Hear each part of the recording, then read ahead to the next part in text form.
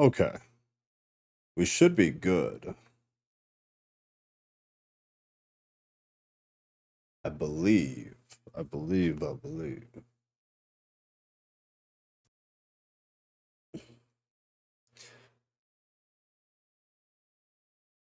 Cool. All right, we are on. So this evening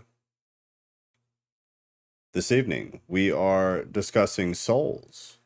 What are souls? The soul, the spirit, the body, the intertanglement of them, I suppose. So most of how we're going to do this is we've got a bunch of stuff from Ghost. So I think we're just going to run through this. I also saved our conversation from the other day, the brief back and forth. So real quick, anybody who might be watching this later or anything like that, this is the Theist Thesis podcast. This is a topic-based discussion.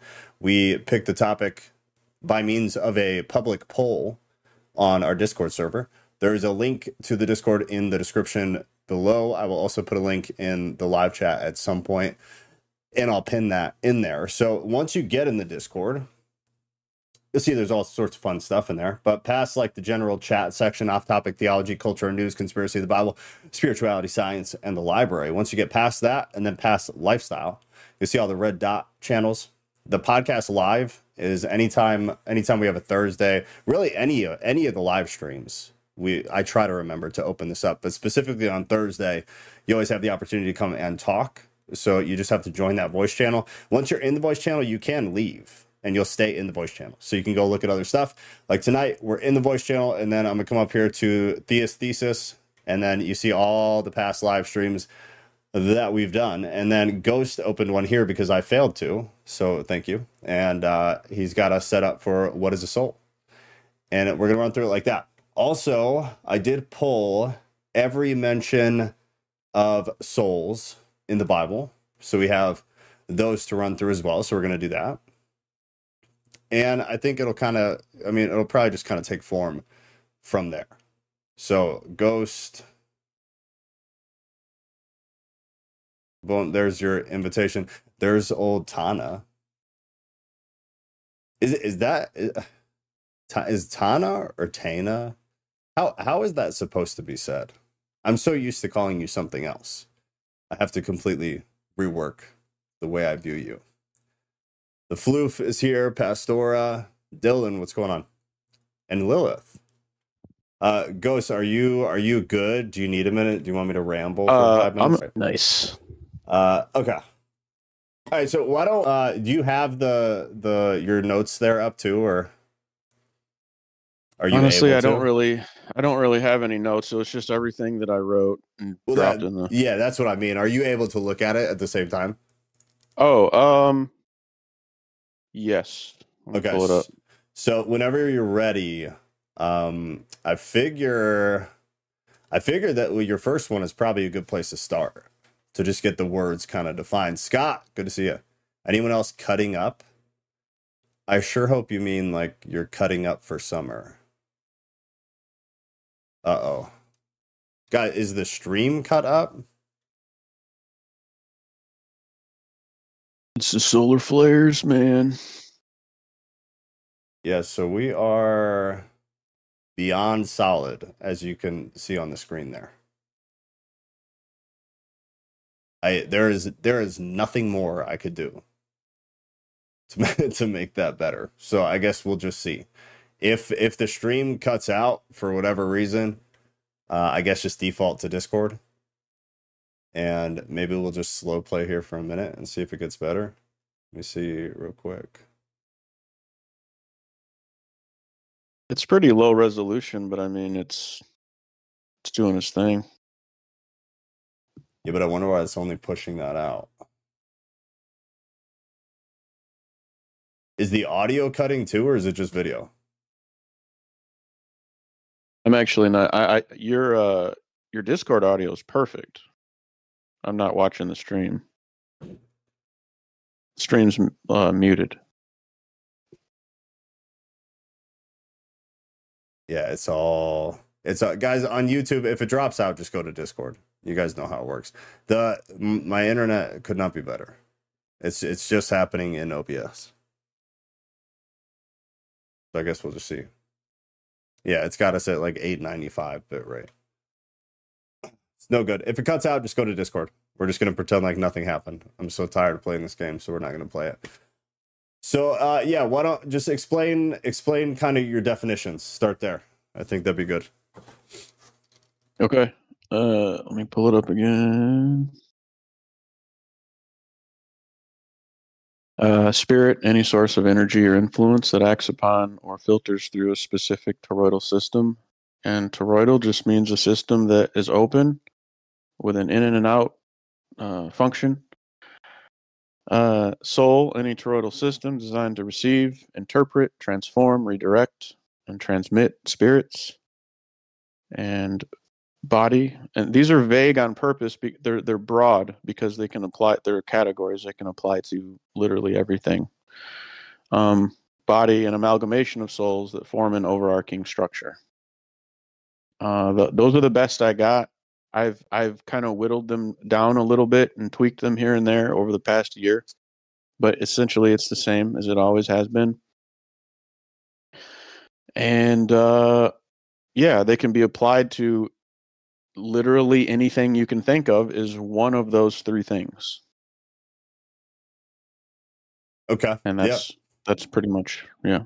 Fair. So I just started the recording too, so if it does die and you can't make it to Discord, this will all be recorded. I'll upload it as a regular video later. So just because of that, the topic is souls in the context of basically everything. What is the soul? Is it material? Is it material? Ghost just listed what you just heard. If you're listening to this recording later, is his definitions for a spirit, a soul, and then a body. I assume we're going to kind of approach it from every possible angle. So you said you've kind of been tweaking it as you go. And is any of that contingent on any of the dreams that you mentioned? Or is most of this contingent on like strict information? Initially, yes, it was dreamy. But then after that, nothing. Like I haven't got anything in a long time. So I've just been whittling them away, trying to make sense of, what I saw several years ago. And I just want to say to preface, none of this obviously relates to salvation or anything like important as far as our everyday life goes when we interact with one another. The only reason I'm doing this and why I think it's important is because cosmology it's like a foundation for everything else we believe. It's like a picture, a structure of, okay, what do all these things mean? All these words that we use every day for this and that. And I just want to provide a little bit of a structure to that so everything isn't so nebulous and vague. Because the more vague something is, the less you can rely on it to be predictable and important for understanding anything. It can't be vague. So that's my purpose, I guess, in doing this. Otherwise, it can seem like to some that it's like fruitless and it's just whatever. And is that for mostly you, or are you kind of trying to figure out like how it is? And I guess I don't know how to ask this without it coming across like an asshole. No. Do you know what I'm saying? I think it's for everyone because okay. I see people throwing words around a lot, and it's not just these kind of, spiritual terms, but it's just definitions in general. And that's where people get into troubles because they talk past each other. And if the body of Christ is supposed to be kind of a body and believing the same kind of overall story and way of living, etc., then I think the language we use needs to be solid and understood. So I guess that's the purpose. I'm not doing it as some kind of like passion project because I want to sound smart. Uh-huh. So you think it is what you're trying to figure out is whatever the actual universal truth is, just for clarity. Yeah. Okay. And so I guess with that, since you said a lot of it, or at least I guess put a percentage to it, how much of how much of what you have now came from call them dreams or premonitions or however you want to kind of depict them. What would the percentage be, do you think? Percentage, maybe 65, 70%. Okay. And did you go through kind of like I guess, what did you do with that? Because like to me, I don't ever get anything like that. I guess I can't say never. I've had a few things that sound similar. And then my initial response was to do what I do, be super cynical, completely try to destroy them. And in doing so, I either kind of see like, okay, maybe this was just by subconscious mind, which then takes me down a whole nother thing. Like, does that even exist? Does everything have significance? But beyond that, getting to a point of like kind of trying to break it down to how much of this can I somewhat verify or straight up verify? Did you go into like a phase of that after, or what did you do right after you kind of got this?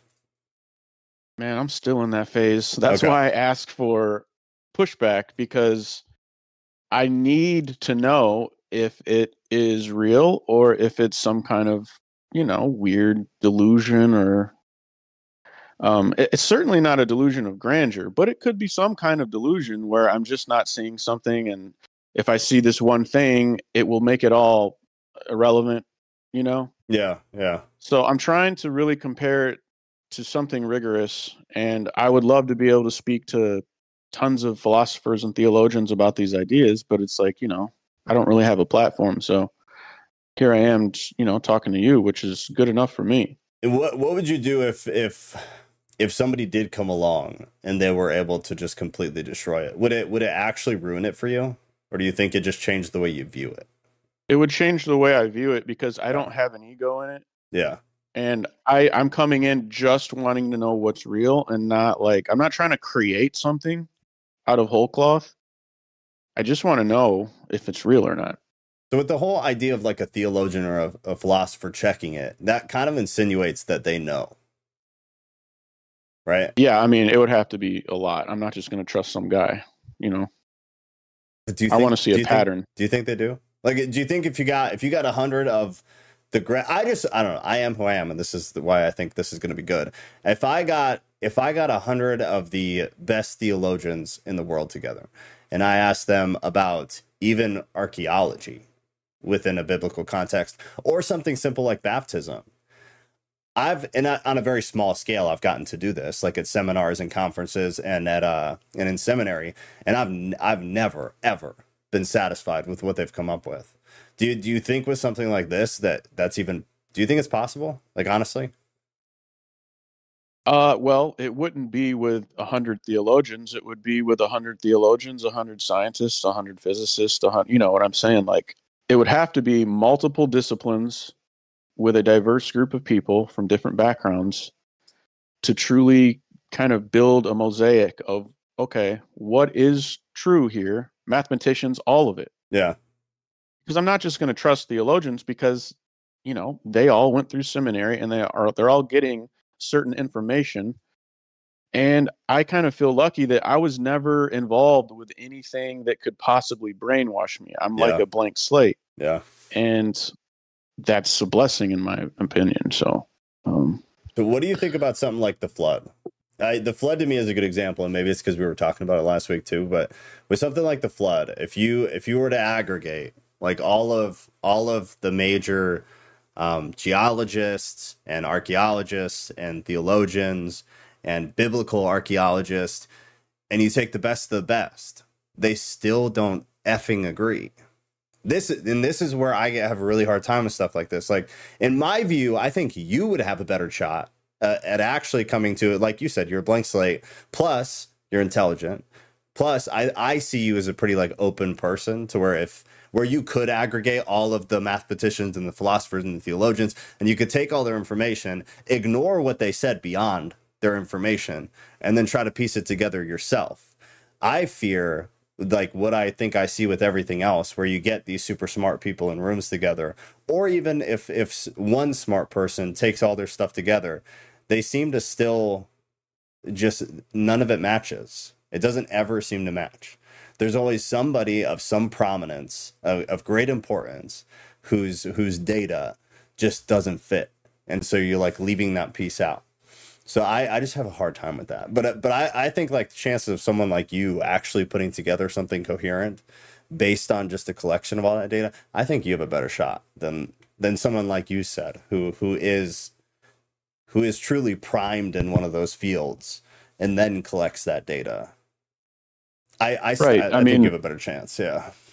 Thanks. I mean, but so for me, I don't have like, 20 or 30 years background of work that I'm trying to protect like a lot of these other people do. True. Yes. I'm not trying to protect anything. I'm trying to figure out what's real. And a lot of these people it always goes back to goals. Like, what is their goal? To protect their work or to understand what's real? And a lot of times it's to protect their work. It might have started out as I want to know what's real, but then over time, they gradually get indoctrinated and they have an incentive to kind of believe a certain thing. And I don't have any of that. So if I can just find other smart people that don't have an incentive to protect their work, that would be great. But I mean, where does that exist? That's the hard part. That's why I'm such a cynic. Yeah. As I think those numbers are so low. Finding that I think is just so unlikely. But so I guess bottom line, and then we can move on. You do believe the information is accessible to us. You have to, right? Yes, I think it has to be, because math is accessible to us, and I think all this is built upon math. So explain that a little for people who have not listened to you talk about it before. Okay. So math is a prerequisite to everything else. If we didn't have math, there would be nothing else. And so I don't know whether I should say God the Father is math or if God the Father created math. Either way, I don't know. But it's all built on math, because if math didn't exist, we couldn't have ideas, we couldn't have concepts, nothing like that. Well, why not? So, like in a plain Jane stupid way for somebody who's never ever thought about this before. Sure. Okay, because having an idea requires sequential thought, and we can't have sequential thought without math because we can't have a sequence without math. So it always everything will always dial back to math at the very beginning. Yeah. So that's just how I look at it. No, I agree. I totally agree. So if math, we didn't create math, we discovered it. So if math is always predictable and there might be a mathematician out there that's like, no, it isn't. But he would have to prove that it isn't, because everything, we know is that math is predictable. Otherwise, we wouldn't be able to do experiments. So yeah, prove to me it's not, you know what I'm saying? So I think it's the underlying foundation to everything else. And if we can know math, then that means other principles have to be possible to be grasped. Now, that doesn't mean that we'll be able to grasp them fully, but they have to be there. And it's like known unknowns and unknown unknowns. To quote, I think that was Donald Rumsfeld or something. But we can know what we don't know, but we can't know what we don't know. Maybe I didn't say that right. No, I know what you mean. I get exactly what you're saying. Yeah. Do you think math traverses planes of reality though? So like math makes sense here. Everything is sequential here. I agree with you that everything I think it falls in line of some sort or some manner of sequential pattern. Even disorganized math seems to fall into some kind of somewhat organized sequential pattern in some way. And like you said, I mean, maybe I'm not a freaking expert, but in everything I've ever seen, it all in some way does. Do you think math though, in another reality, does math exist? Is math a different thing? Why would it have to be there at all, or does it? Yeah, I think it exists. Just because if you zoom out enough, all chaos turns into order. Chaos is an illusion. When we're in the middle of something, it can seem chaotic, but if we zoom out, we'll understand the context of why it was happening, and it will become ordered. So I think that's what the Bible talks about when it says, all things work towards God's will, or I'm paraphrasing. Yeah. All things So, work together for the good of, yeah. No, yeah. yeah, To you, math would exist on any plane. And for lack of better terms, everybody, I guess, when I say that, what I mean, like planes of reality or other realms, when I think of like where God is, or where, to be cheesy, like where angels would be or anything like that. And some people believe like where dead people are. Ghost has very specific views on that stuff, but I believe I believe there are many different planes of reality, and the one that we're on is just the one that we're on. And there's all sorts of stuff going on other places.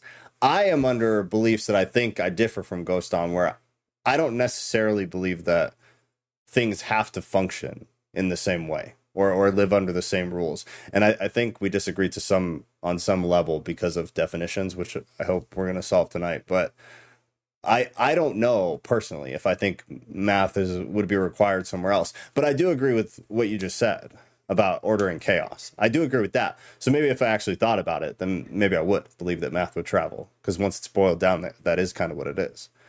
But that's what I mean. So, because I'm probably going to say that a good amount tonight, like in a different reality, on a different plane, everything would be different to me.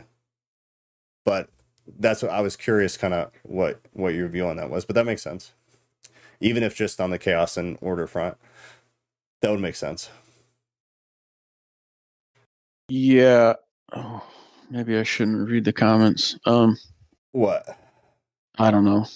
So, yes, I think all dimensions are layered on top of each other. I don't think that angels exist in a different place. I think they exist here, but we exist in a sort of onion kind of, just like every radio wave exists all at the same time, layered on top of each other. Yeah. And you can tune into them with a special device, but they aren't in different locations. Yeah, sure. That's how I see other dimensions. So yeah, math would have to exist everywhere, even in the quantum realm. I mean, the quantum realm is weird, and nobody truly understands it like we, understand Newtonian physics. We don't understand it on that level yet. Yeah. But we can see how the quantum realm interacts with the Newtonian realm. So that if it interacts even a little bit, that means that math has to exist in the quantum realm. Now, it might be a type of math, like vortex math, for example. Vortex math wasn't well understood by like people 200, 300, 400 years ago, but it is now. So there might be a type of math that we can't perceive at this point, but it's still math. And it's still dealing with 9 numbers, 10 numbers, if you want to count 0, no matter what. So that's just my view. Yeah. We might disagree. It's okay. We do on the onion. So, and that's one of the things I always find interesting when you talk about it, because I don't dislike that theory at all. I just, for some reason, I can't get on board with it. I see it as completely separate. So like if you were to grab a bunch of pieces of paper and levitate them above each other, so there's gaps of nothingness in between all the pieces of paper. Each piece of paper is a plane of reality. I don't think it's actually physically set up that way, but that's kind of how I view it. So like what's on our plane is only on our plane, and nothing is intertwined with it. But on the other hand, I see the radio wave idea, and to some degree I kind of grasp it, but even then I just have a hard time with it. To me, it makes me think of like, and maybe this is why I'm cynical towards it, but it makes me think of like supernatural movies. Like everything is here, just some people can see it and some people can't because they have, it's a medium or whatever. I always view it in like kind of this corny manner where, there might be a dead little child in the corner of my room right now that I never see, but then I don't believe that. I think that's No, I nonsense. know, I know, I know. I wasn't trying to say that, but like it's the radio wave where one person is tapped into the radio wave and they can see the girl in the corner, but I'm not, so I can't see the girl in the corner. And I'm not set on it in any way whatsoever, but the way I currently view it is like they're completely separate. And I don't know if when you die, you go to a different plane. I don't know. Maybe when you die, you do fall into the onion thing. But even if that's where I kind of landed and you're a part of the onion, or you go to the center of the earth, I still, for some reason, can't get past the idea that there has to be way more than that. Like, how is there not more than that? How can you just be surrounded by this? So in what way? So when I say there's more than that, we're on one channel. We can see a fraction of light. We're kind of in a prison. So there's way more than that. And we can see the shadows of the more than that, so to speak. But we can't interact with it in a way just like a prisoner can't interact with the warden's office when they're in the cell. But it's all part of the same prison. Like, we're in something, but we are limited for a reason. Yeah. As a sort of probation. And it would have to be, okay, you say sometimes like I can't get on board with it for some reason, and that's cool, but I want to know what the some reason is. Yeah, sure. So then let me ask a follow-up question. So when I picture the onion theory, I picture it in an earthly context. So I picture it here. When you picture it, are you picturing it wider than that? I'm picturing it as the entire universe. Okay, so that would provide a little bit more clarity to me, and that would make me view it a little bit more different. Because that if it was only Earth, that would be weird. And that's the way I initially picture it, which is that's a shortcoming on my part.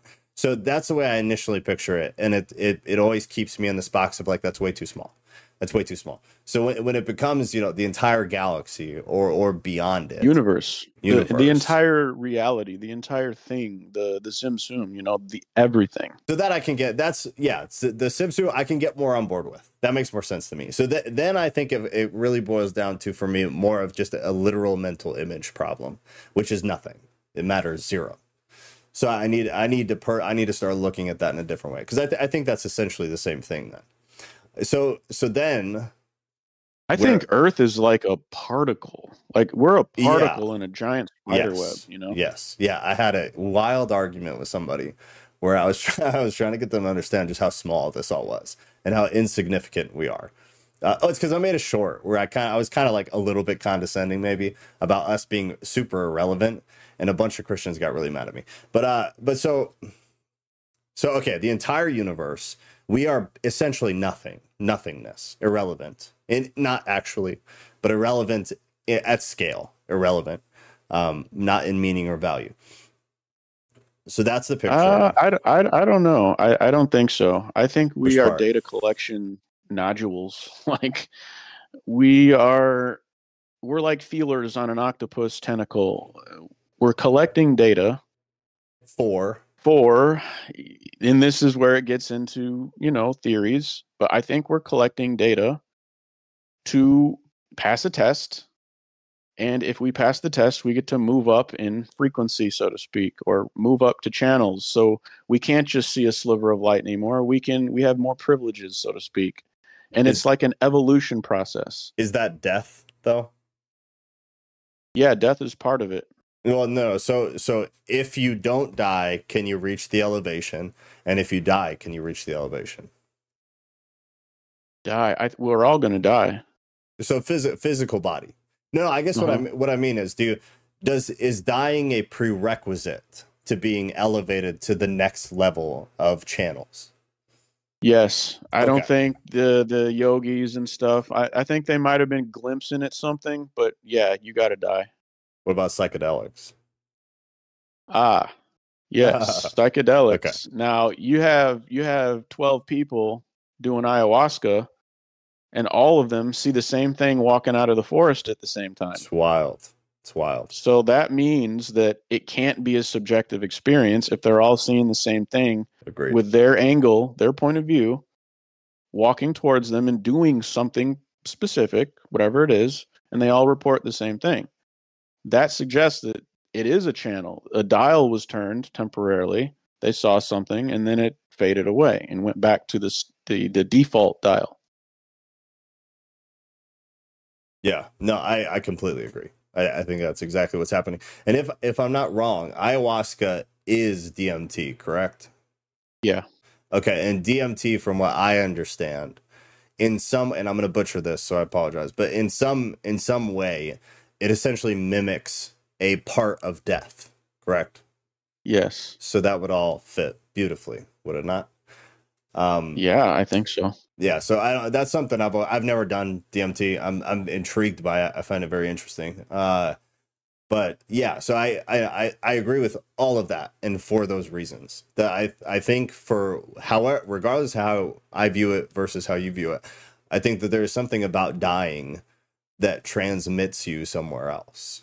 I don't know about the hierarchy and the different channels and the tests and I think you and I think we talked about it very, very, very briefly. And I think that's where we kind of went back and forth, because why? Why do you need to be elevated? What is the end goal? And I guess, to bring it back to the actual topic, what gets elevated? The spirit, the soul, or the body? Not the body, because that dies. So the spirit or the soul?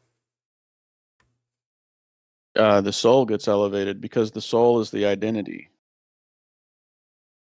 So the spirit is the thing that facilitates the growth of a soul. And basically everything in the universe is a soul, whether it's a person or a planet or a star or whatever. That's So living or that's not? Anything with a metabolism is alive. So, Mm-hmm. and that's why I posted the thing about metabolism. Stars have a metabolism. They might not be alive like us in the sense that they're going to work every day and watching Netflix, but that's not what alive means. So I think we need to think differently about some of the words we throw around. So here, let's hit that real quick then. So you got the Wikipedia for metabolism here. Is a set of life-sustaining chemical reactions in organisms. The three main functions of metabolism are the conversion of the energy in food to energy available to run cellular processes, the conversion of food to building blocks of proteins, lipids, nucleic acid, and some carbohydrates, and the elimination of metabolic waste. So anything with a metabolism is living, and so anything that fits that would be a spirit, a life form. It would have a spirit flowing through it. Now, we don't know what the spirit is because a spirit is a category. Some things exclusively have electricity flowing through them. Some things have electricity and water and another fuel source flowing through them. Like humans are very diverse with the spirits that flow through us. Now, a sun or a star might only have, several electromagnetic things flowing through it. So, getting back to metabolism, what I mean is anything that has a metabolism, regardless of what the metabolism looks like, can be considered alive. For one, that's why they say viruses are not alive, because they don't have metabolisms. So I would imagine that a sun and a planet and whatnot has a metabolism because there are cycles. We have rain cycles. We have an electromagnetic field that cycles through the planet. So I would say it's alive in that regard. It has a self-sustaining ecosystem that we can view as bacteria. If you zoom out and look at the planet, all the life forms are like bacteria, including us. And actually, we might be a virus, and everything else might be bacteria. But yeah, I don't know. Yeah, sometimes I've thought of it like that. Yeah, it's all about scale. Like, you just got to zoom out, and then you're like, oh, we're like those things. So imagine how the bacteria and us feel about. It's all about scale. I mean, that's the best way I can describe it. And that's the funniest thing about humans is I feel like humans have a very hard time perceiving that, understanding that. Understandably, because why would we, unless you really are crazy and you want to drill into things? But it's like reality. That's the reality of how things work.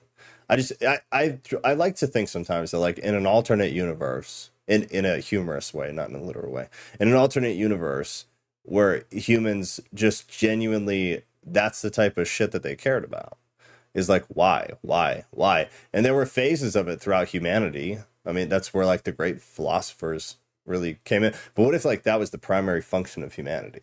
It's just like that was the culture that started, that is the culture that, and I believe that's kind of like what Christianity was promoting, and honestly some of the other religions too. They were promoting like why, and if everybody would have just gone like the monk route, or you know, a similar type of behavioral route, I wonder what we would have learned, like how much we would know now, instead of Kim Kardashian's ass and BBLs and Jersey Shore is kind of the route we took, and it's sad. Whereas I think in an alternate universe, the few people who went off and created Hollywood would have been the idiots, and the rest of the world would have been focused on like on this, thinking about things at scale. Why? If the majority of the population genuinely thought there was life after death, or thought that, even especially like what you were saying, and I guess to come full circle to that is, if we're here to be tested, and you actually believe that, how different would everything look? It's a testament to religions in 2024 and way before now, but it's a testament to religions. You are here for a test. As a Christian, you are being tested the entire time. You are fully aware of it because the religion professes it. Islam, same thing. Buddhism, same thing. Hinduism, same thing. Every major religion, it's all a test, and you are going somewhere after this. And still, no, very few people function and operate with that in mind. So if we're here for a test, again, to bring it back to where we started, why? For what? How many channels are there? How, like in your mind, how does that work? What is the setup of all that?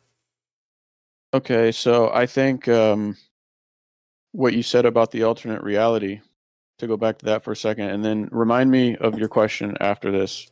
The alternate reality was what, like you said, it was how we were, because that's the point, is to ask why and to keep iterating until you figure out the truth, until you can actually become, I would say good enough or holy enough to stand on holy ground. And that is only done through iteration.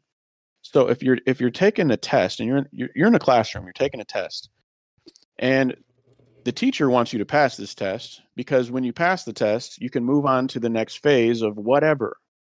But there's an incentive from someone else that wants to distract you from taking the test, because the test is timed.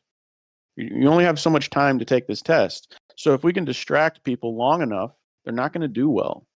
They're going to have incomplete answers. Yeah. They're going to be distracted by all kinds of baubles and whistles, regardless of what they are. And then the buzzer's going to ring and you're going to be screwed.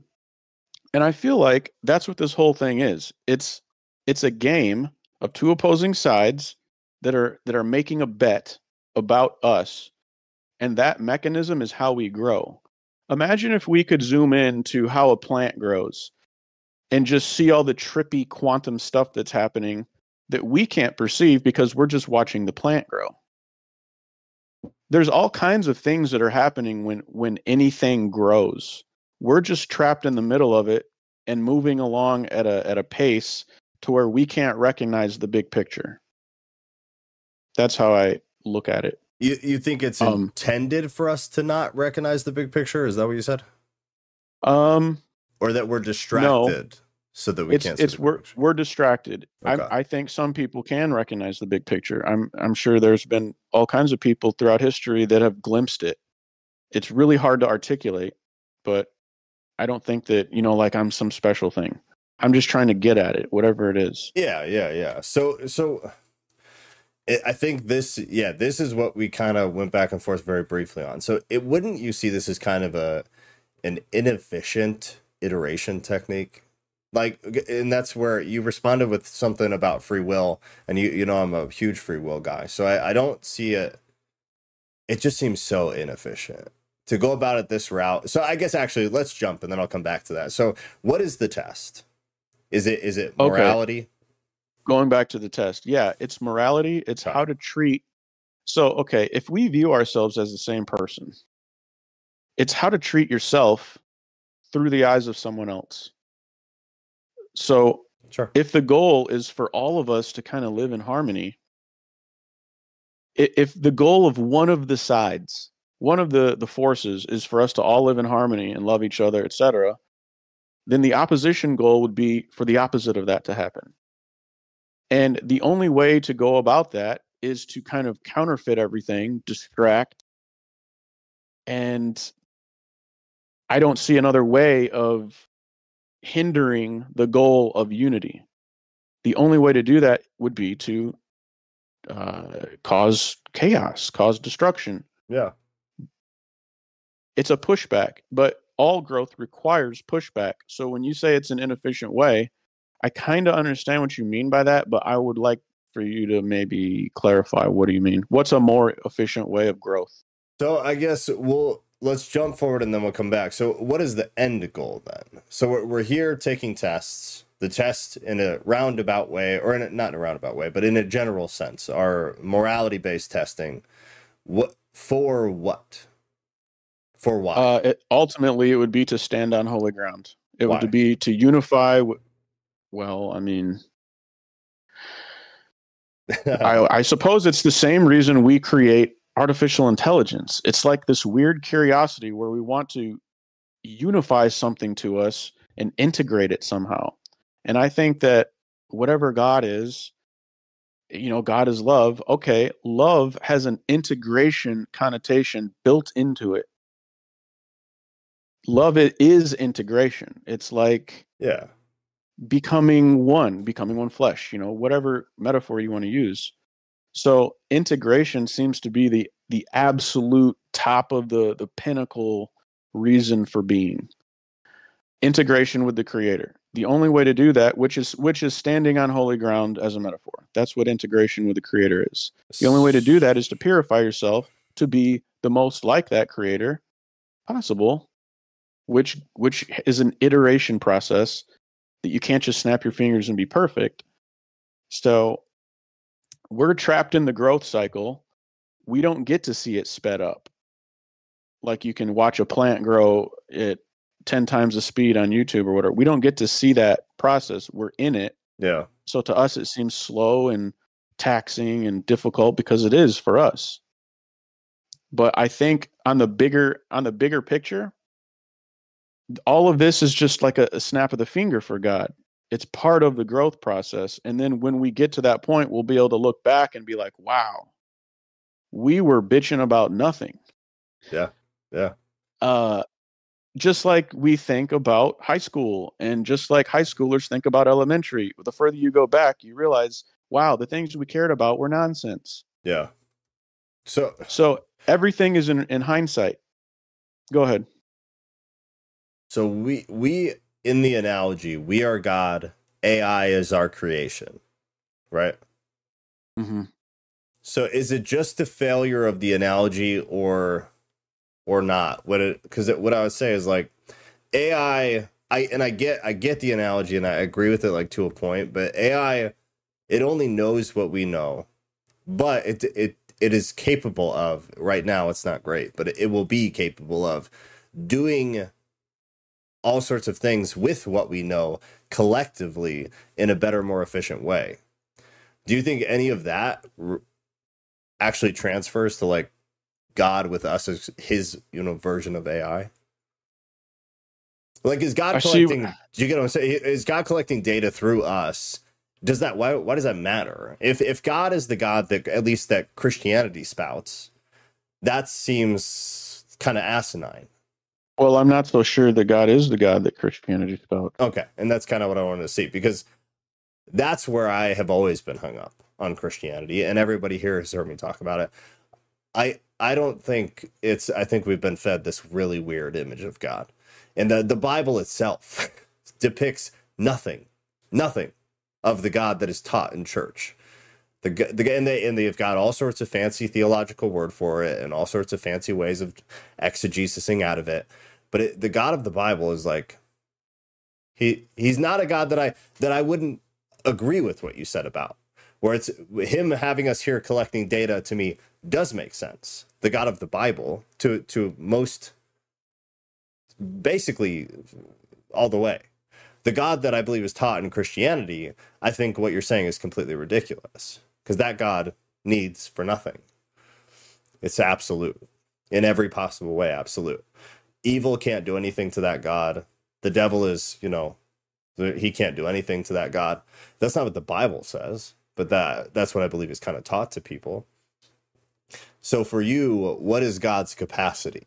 Because I think that kind of dictates the rest of what you were running through. I think God's capacity. Well, first of all, maybe you can write this word down. You've probably studied it at some point in seminary. Chiasmus. It's a sentence structure. It's a writing structure that mirrors. So when you were talking about AI being only knowing what we know, just in a more efficient way, I think that's a mirror of God's relationship with us. And I think we're in the center. So if you want to look it up, it's CHIAS. Yeah, I got it. So here, guys, this is ironically, here's Chat GPT. Structure mirrors examples here. Ask not what your country can do for you. Ask what you can do for your country. John F. Kennedy. Quote, you forgot what you want to remember, and you remember what you want to forget. So that's the style there. So is a rhetorical device in which two parallel phrases or clauses are reversed in order, creating a mirror-like structure. Yeah, that's what I mean. So I get your point when you say AI and us, that relationship is not exactly like us and God, because I think it's a structure like the chiasm. We're in the middle, and the AI is one extreme and God is the other extreme, and it's a mirror because we are their God. So it's almost like there's always a God that creates something and then tries to integrate with it. And I don't know if that happens infinitely. Like, who knows? But wouldn't that infinitely regress to capital G God? I think so. Otherwise, I think you would have a hard time retaining Christianity, even loosely. Like to a point, you'd have to kind of abandon the idea of Christianity. If you disagree, I'd be curious to hear. No, okay. So I think that very weird things happened all throughout history, and I think people did their best. Some people did their best to try to really understand it, and some people tried their best to contain it, control it, etc. So the people who really, really wanted to understand it, I think they did their best in trying to describe and understand it. So, and write things down and try to really figure it out with no ego, just because, for the simple fact of wanting to know. So, where were we?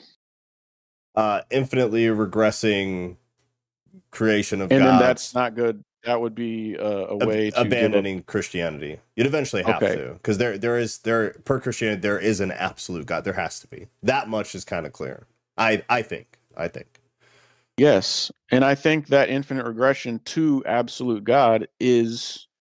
I agree with that. I think that's compatible with Christianity. I just think the way Christianity is explained and described by some people might not be conducive to that picture, but I think they're wrong.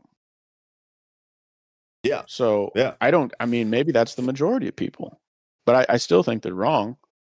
So do you think the gods, the infinite regression of gods, would that in any way classify as like idolatry to you, or do you see it as kind of something outside of that? No, I see it as way outside of that. Okay. Because I think. Okay, I think. Sorry, I'm getting distracted. No, I know exactly what's going on. Yeah. 1 second. Mikkel, I got your verse up here, just so everybody can see it bigger. Yeah, let me look at the chat for a second. Yeah, go ahead. So Mikkel said, I wanted to roll back to something. Lilith agreed. She said, Planet Earth is a school. I said, but for what? And she said, to learn hard lessons and be better souls. And I continued to be a jerk and said, but better souls for what? Which is what, I mean, you and I are talking about right now. And just to be totally clear again, I feel like I said this a lot.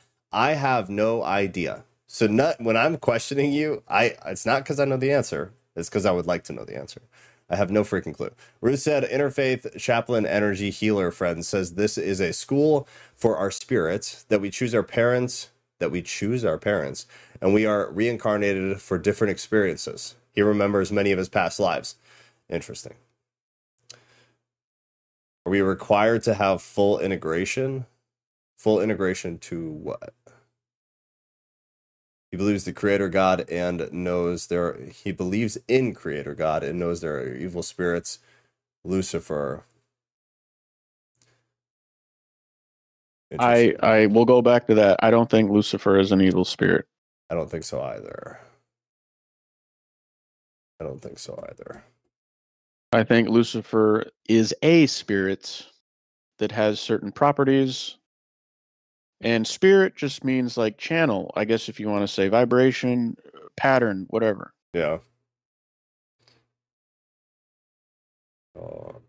I'm the being whose being is in question. By whom, by whoever or whatever I am. I'm Y incarnated for now, and I'm at peace with it because for now I see only a reflection as in a mirror. Then we shall see face to face. Now I know in part. Then I shall know fully, even as I am fully known.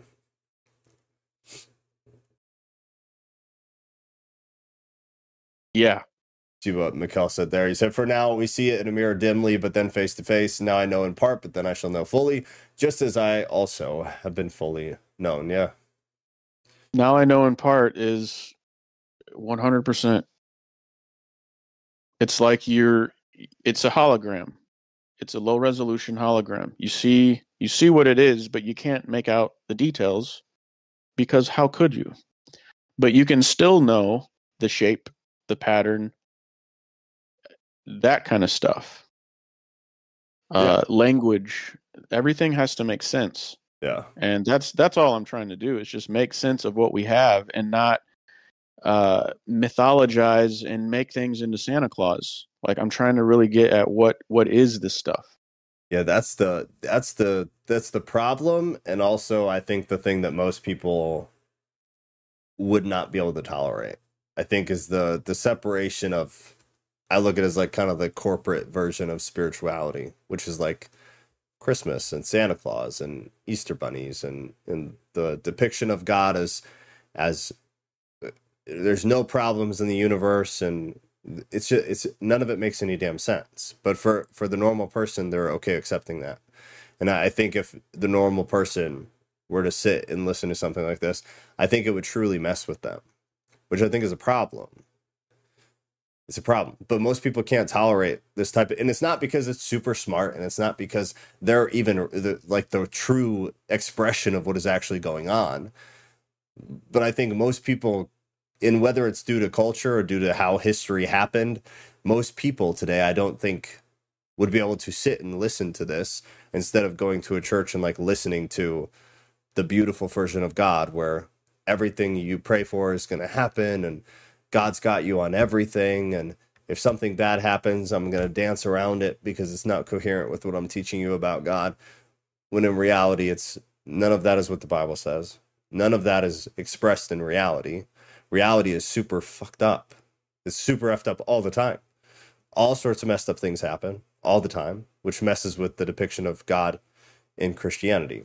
But you sitting here like trying to figure it out, whether people agree with you or disagree with you, or whether you get to any endpoint at all or not, I think the seeking alone, I think if it is a test, I think that's what passing the test looks like. At least it's a way of what passing the test looks like.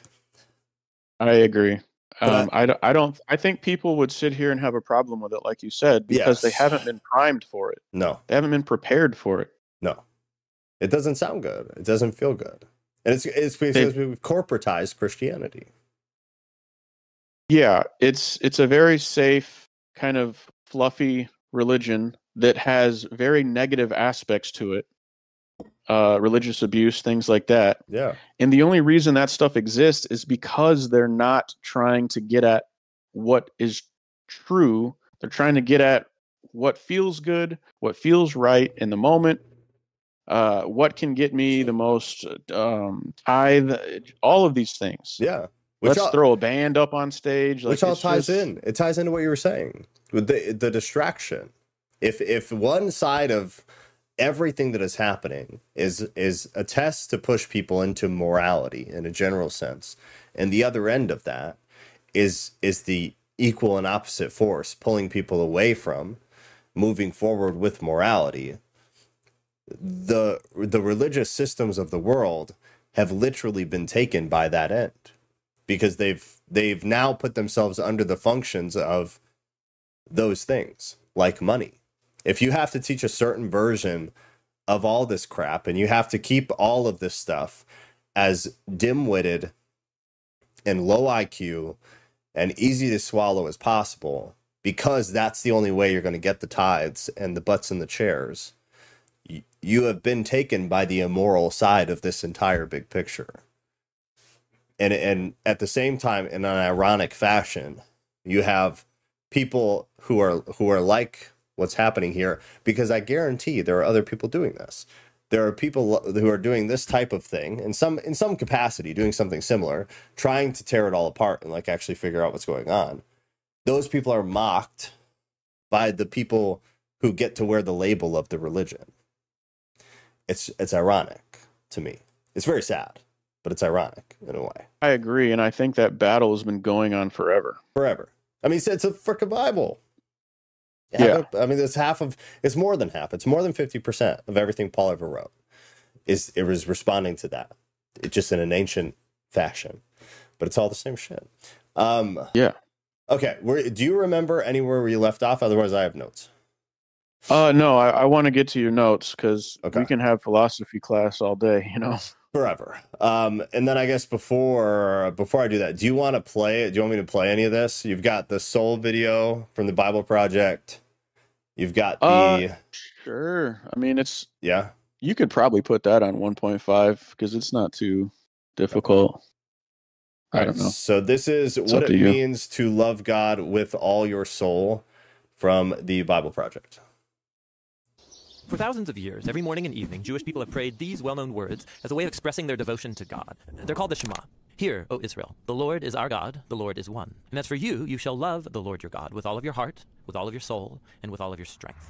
We're going to look at the word soul. The Hebrew word is nephesh. It occurs over 700 times in the Old Testament. The common English translation of this word is soul, and that's kind of unfortunate. Here's why. The English word soul comes with lots of baggage from ancient Greek philosophy. It's the idea that the soul is a non-physical, immortal essence of a person that's contained or trapped in their body to be released at death. It's a ghost in the machine kind of idea. This notion is totally foreign to the Bible. It's not at all what nephesh means in biblical Hebrew. The most basic meaning of nephesh is throat. Like when the Israelites are wandering in the wilderness, they're hungry and thirsty, and they say to God, "We miss the cucumbers and melons we had in Egypt. Now our nephesh has dried up." Or when Joseph was hauled off into slavery in Egypt, his nephesh was put into iron shackles. But nephesh doesn't only mean throat. Since your whole life and body depend on what comes in and out of your throat, nephesh could also be used to refer to the whole person. Like in Genesis, there were 33 nephesh in Jacob's family, that is, 33 people. In the Torah, a murderer is called a nephesh slayer, and a kidnapper is called a nephesh thief. On the first pages of the Bible, both humans and animals are called a living nephesh, and if the life breath has left a human or animal, the nephesh remains. It's just called a dead nephesh, that is, a corpse. So, in the Bible, people don't have a nephesh, rather, they are a nephesh, a living, breathing, physical being. Now that might surprise you, because most people assume the Bible says the soul is what survives apart from the body after death. And while the biblical authors do have a concept of people existing after death, waiting for their resurrection, they rarely talk about it, and when they do, they don't use the word nephesh. So even though nephesh is often translated as soul, the Hebrew word really refers to the whole human as a living physical organism. In fact, this is why biblical people can often use this word to refer to themselves, and it gets translated me or I. Like in Psalm 119, most translations read, "Let me live that I may praise you." In Hebrew, the poet literally says, "Let my nephesh live that it may praise you." By using nephesh, the poet emphasizes that their entire being, their life and their their body offer thanks to God. In the Song of Songs, the young woman constantly refers to her lover as the one my nefesh loves. And of course, love isn't just an intellectual experience, it's an emotion that activates your whole body, your entire nefesh. This helps us understand the brilliance of other biblical poets who could combine multiple meanings of nefesh in one place. Like in Psalm 42, we read, "As the deer pants for the water, so my nefesh pants after you. My nefesh thirsts for the living God." So, on a physical level, your throat can be thirsty, like a deer's, but then that physical thirst can become a metaphor for how your whole physical being longs to know and be known by your Creator. Which brings us all the way back to the Shema. To love God with all of your nefesh means to devote your whole physical existence to your Creator, the one who granted us these amazing bodies in the first place. It's about offering your entire being with all of its capabilities and limitations in the effort to love God and to love your neighbor as yourself. And that's the Hebrew word for soul.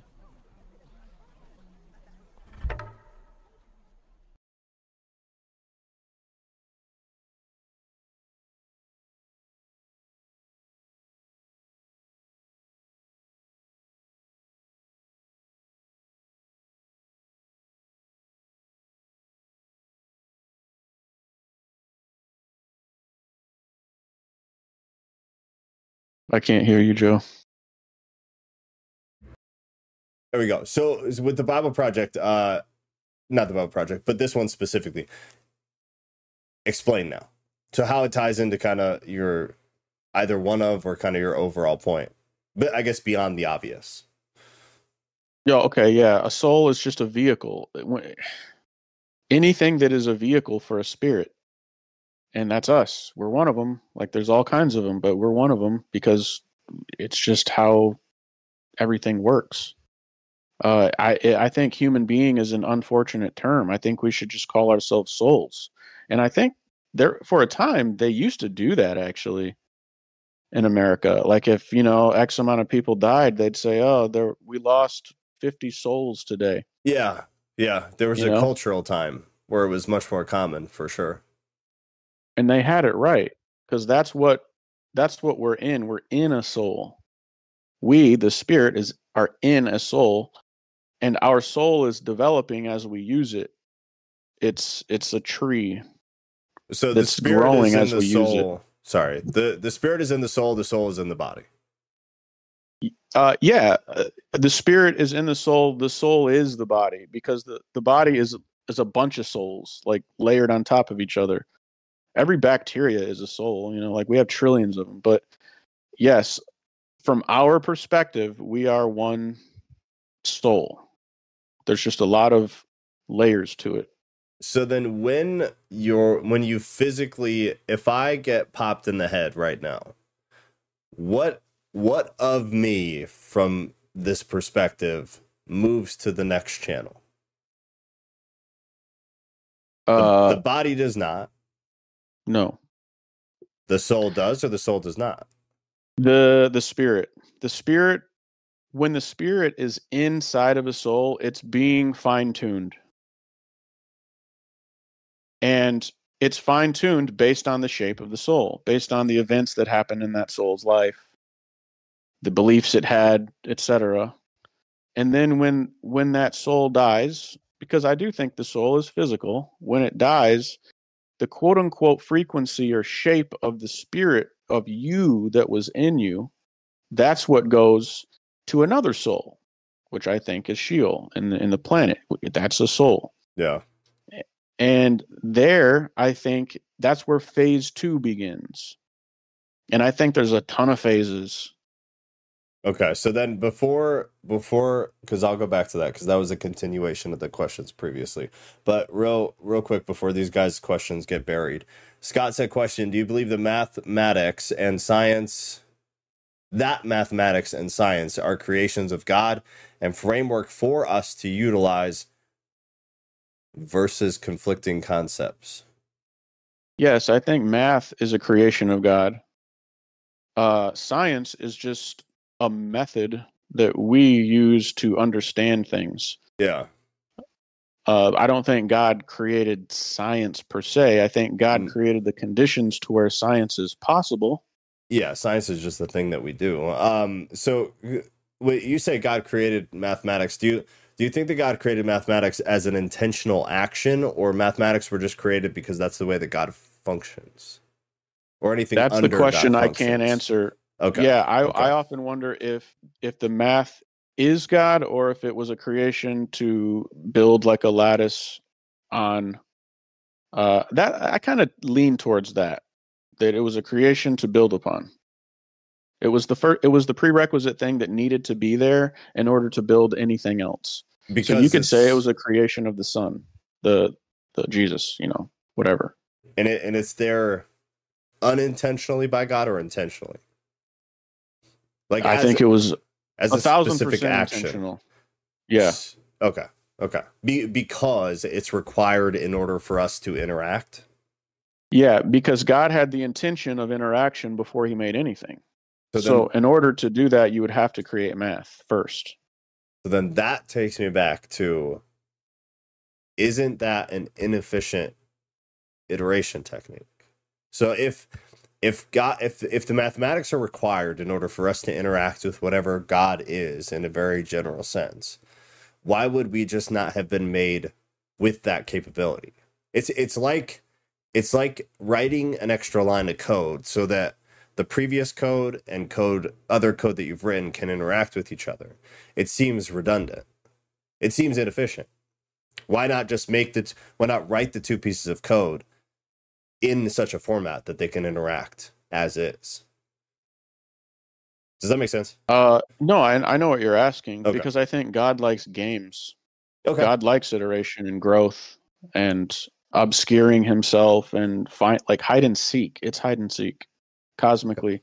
That's my answer. Like, I honestly, I don't know, Yeah, but it makes sense to me. Yeah, I mean, it makes sense. Yeah, it's a valid answer. Okay, so then that was Scott's, and then Rodriguez said, "Is the soul a vehicle or the body a vehicle?" Both would be right. The soul is a vehicle. The body is just a bunch of souls. So the tire is a soul. What do? We put air in it. What is air? It's a spirit. The body is an amalgamation of souls, a bunch of parts that make one big part that we call one body. But really, it's made up of a bunch of smaller bodies that we call screws, frames, tires, radios, all the things that incorporate a vehicle. Yeah, so a vehicle is a soul. Okay, and then she said, this was old, and so we could save this if you want, but it's almost like saying, why do we need God if we have this math formula to figure things out? Well, I guess from what you just said, the math is in order to figure out God, correct?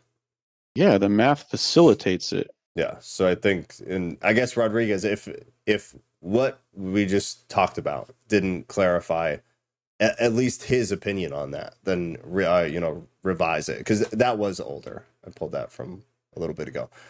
And then let's see. Ruth said the soul is the medium between body and God or spirit. No, from what you just said, right? Because I think to some degree, and I guess you correct me now, because now I'm going to try to express what you've taught me about your theory here. So the body and the soul kind of are synonymous. It's the same thing.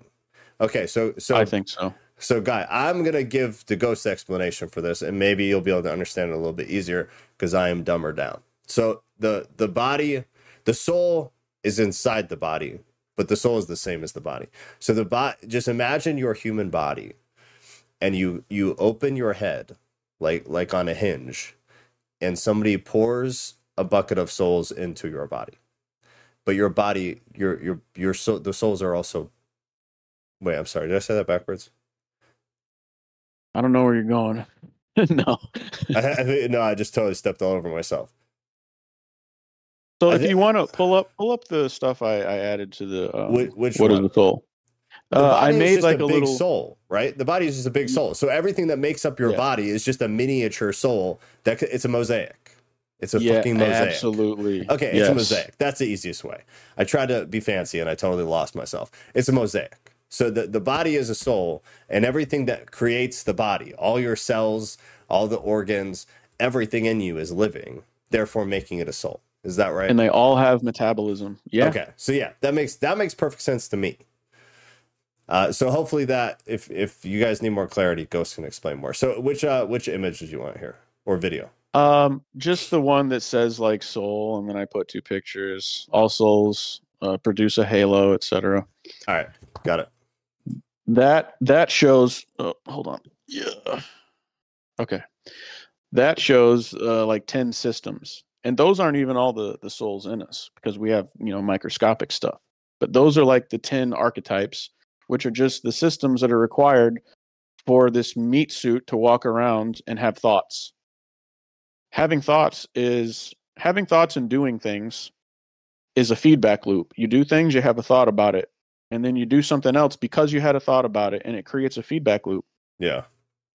All of those things just facilitate us having thoughts and recording thoughts and iterating and becoming better and better towards holy ground, becoming more like our creator. That's the game. Can you figure out a way to become like me? I'm going to give you a couple hints all throughout history, time and space, etc. Can you figure it out? And if you can, you get let in, so to speak. That's the way I see it. And that might be a Gnostic approach. I don't know. No, not necessarily. No, not necessarily. So then that takes us back, which is beautiful. So then, for what? Can you be like me? I want to see if you guys can figure out how to be like me. I'm going to drop all these hints. I'm going to make it, honestly, pretty damn clear, knowing, assuming if you follow kind of a traditional Christian view, knowing a large portion of you are totally doomed. This is going to not go well. But for those of you who can pick up on the clues, who care enough to try to figure it out, who are going to struggle through all this shit, for those of you, you will make it to the next channel. For what? Especially since you said there's a whole bunch of channels. So is it just like a progressively harder this? Or is it an entirely different thing on each channel, in your view? Well, I think it's fractal, so it will be similar yet different. So, for example, we're going to have, cognitive faculties. We're going to have tasks. We're going to be doing what the angels are doing, I assume. That's obviously an assumption, but it seems to be a fairly educated one, because they had to have some kind of origin, and it seems to be that this whole thing is cyclical in some way. Yeah. But a lot of this is theory, and I haven't pinned it down necessarily. Yeah, sure. But yeah, I think that is the purpose, to keep growing keep growing the family, so to speak. Think of anything I'm sorry, go ahead. No, you finish. I was going to say, think of anything that's valuable. You could think of anything like, why is this diamond more valuable than that diamond? Well, because this diamond is more rare. So the elect and saints, the way that they're described, the holy ones, the unique ones, by definition, they are more rare than everything else. So of course, the people who get in and under the elite tier, so to speak, are going to be more rare than the normies, so to speak. That's just how it works. There's a filtration hierarchy. Yeah, sure. No, that makes sense. Okay, so then the different levels and the different channels and all of that, I guess to some degree is kind of minutia. So then at least the end goal. So once you've beaten Donkey Kong all the way through, for what? Because the whole crux of my entire worldview that would be shattered completely. My entire theological view, my entire religious reality, everything would be shattered if this were not all because there is some it seems like such a waste of time to try to explain all this stuff. To say it in the dumbest possible way, there is a spiritual war that is happening that in my head with the planes of reality is so far away, but it encompasses everything. So I guess onion wise, it's the frequency on the radio that can listen to every other frequency. It's the absolute. It's the infinite regression of radio waves and of the channels and of the parallel planes, and it's the end of it that encompasses all of it, that has access to all of it, that influences all of it. So I believe this, whatever this plane is, whatever this reality is, this is where God lives. In a stupid sense, this is where God resides. This is where evil at its core resides, and both of those entities are the greatest wave of radio that can tap into all the layers of the onion, and that's how they're influencing things and shit like that. But if I don't think the bad side is co-equal. I think it is that might be where we differ. Maybe. I think this is a game, and it was created for God's pleasure. And I think we like to make games because God likes to make games. I think we are like him. We mirror his kind of way about him. We make smaller games, and when we make smaller games, we design into the game an enemy, a resistance, some form to fight against, because a game is not fun without resistance. So all of these things were designed into the game. How aware the enemy is to this, I don't know. Sometimes I think that they're not very aware at all. I think they're not very aware at all on purpose to make the game function. Because if you're in on the joke, so to speak, if you're in on what's actually happening, you will be a bad villain. So he has to kind of pull back a little bit from that faction, because if he made himself obvious to that faction, they wouldn't be villains. Okay, so hold on, I can stop you. So okay, because this will definitely be where we differ, unless clarity corrects it. So is what you're saying that God intentionally created evil because it amuses him? No, I don't think he created evil. I think he created the possibility of evil. Okay, so then how did that come into effect? I would say it comes into effect through the mechanism of free will. I don't know if it's a coin flip. I don't know exactly how a Galton board works, but it's something like that. It would have to be God pulling back from a percentage of sentient beings to see what they do and to see how it's an experiment. It's like he's trying to see how they interact with other sentient beings. And we play a part in that. How do we interact with our fellow man? Like, yeah, we're no different. Would it even have to be that deep, though? I mean, even like the traditional stereotypical Christian story is like God had all these angels. One of the angels one day randomly, seemingly, decided, I want what God has. And God's like, no. And then that started a whole bunch of shit. That's even a simpler possibility of how evil started, right? Versus God being like intentionally, okay, I'm going to make these beings, and then I'm going to kind of give them the faculty and the ability to go against me and to do just to kind of see what happens. When I say give them the faculty and ability, all I mean is free will. Well, no, me too. Okay. But I guess it's more of like the conscious thought of God at the time. It could be, I guess, one of two things. We're like, yeah, he likes games, perhaps, and he likes this concept of free will, because I would never want to be with a woman who didn't want to be with me. I would never want a dog that like didn't fucking want to be with me. So they have to have free will. Otherwise, love isn't love. You can't love without it. You can't love without it. So he creates, in the very beginning, he creates in the most stereotypical way, he creates these angelic beings who are similar to him, but not exactly the same as him, but gives them the free will to do whatever they want. Everybody's happy, so everything's fine for a while, which to me already seems like a totally ridiculous story. Because like, how do you even picture that? I don't think everything was happy and candies and rainbows. So then explain I that. I think a portion of it was, I think there's always been a thread. If you see creation as a tree, there's always been a black sheep branch, so to speak, because they decided to go off in that direction.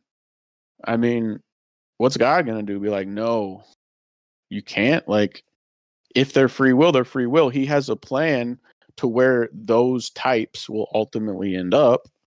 But for the time being, he's kind of stepping back and saying, all right, this is how it's gonna be. Some of you can choose to do what I say, and then some of you can't, or some of you won't. And then it's just this eternal conflict between them. And that conflict is what creates or generates new life. That's what it seems like to me. All mythologies are talking about, oh, they fought, and then like one of the beads of sweat fell off and it became this planet. They're trying to explain there was some kind of conflict that created everything. Yeah. So yeah, which it's is a metaphor. Agreed. But it's the biggest reason outside of Christianity. Even when I was not necessarily a Christian, I have never not believed that the core of this all is some kind of conflict. Yeah, I think that's a better way to say it. It's just conflict.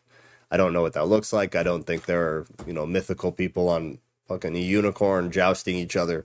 But I think there is some kind of conflict that is way outside of my capacity to understand, that is of an importance that makes nuclear war here seem like an effing joke. I think there is something wild going on, like at the core of this all. But so God creates the angelic beings, and they have free will, and evil in some way begins out of essentially disobedience. Do you think it's even disobedience, or do you think it's attempting, like the Christian view, like these beings that were of like kind to God decided they want to be God? Do you believe kind of that story at all? That's how it started, or you believe more of kind of the angle that you explained a bit of there? The fall of Lucifer, I get in a loose sense.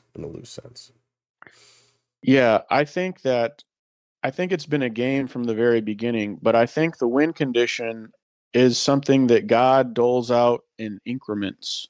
I don't think he just says, yo, this is how you win. I think that's doled out in increments. And I think I was really prepared to talk about the nature of a soul and not like the origin of everything, but it bleeds into that. I get it. It does, but we can definitely come back to a lot of this. This is every day in my head. Me too. We should roll back. You're right. So let's see. We hit metabolism. You got. Let's see. Yeah, you had a word here. The Hebrew word meaning body. Did you want to read through some of this, or do you just want to kind of explain why you included it? Yeah, it's pretty important. The Chamber of Guff concept. The Tree of Souls. Yeah. You want me to read the wiki, or you just want to explain? It's pretty short. I guess you could read it. Yeah. According to Jewish mythology, in the Garden of Eden, there is a tree of life, or the Tree of Souls, that blossoms and produces new souls, which fall into the Guff, the treasury of souls. Gabriel reaches into the treasury and takes out the first soul that comes into his hand. Then Layla, the angel of conception, watches over the embryo until it is born. According to Rabbi Isaac Luria, the trees are resting places for souls. Sparrows can see the soul's descent, explaining their joyous chirping. The Tree of Souls produces all the souls that have ever existed, or will ever exist. When the last soul descends, the world will come to an end. According to the Talmud, the Messiah will not come until the Guff is emptied and all its souls. In keeping with other Jewish legends that envision souls as bird-like, the Guff is something described as a columbarium or birdhouse. I'm not familiar. The mystic significance of the Guff is that each person is important and has a unique role that only they with their unique soul can fulfill. Even a newborn baby brings the Messiah closer simply by being born. The peculiar idiom of describing the treasury of souls as a body may be connected to the mythic tradition of Adam Kadmon, the primordial man. Adam Kadmon, God's original intention for humanity, was a supernatural being, androgynous and microcosmic, or co-equal in size with the universe. When this Adam sinned, humanity was demoted to the flesh and blood. Bifurcated and mortal creatures we are now. According to Kabbalah, every human soul is just a fragment or fragments cycling out of the great world soul, or Adam Kadmon. Hence, every human soul comes from the gulf of Adam Kadmon. Interesting. Yeah. So, I've said before, I think the universe is God's brain. And that's one of the reasons, because it makes sense to me. Because if fractals exist, which they do, Yeah. it would have to be something like that. Now, they're using metaphors, bird sanctuaries and all that, and chirping. Electromagnetism has a chirping effect. I should have posted a video about that. It sounds chirpy if you hit it at the right frequency and whatnot with the right metals. And so and planets sound weird if you listen to what a planet sounds like.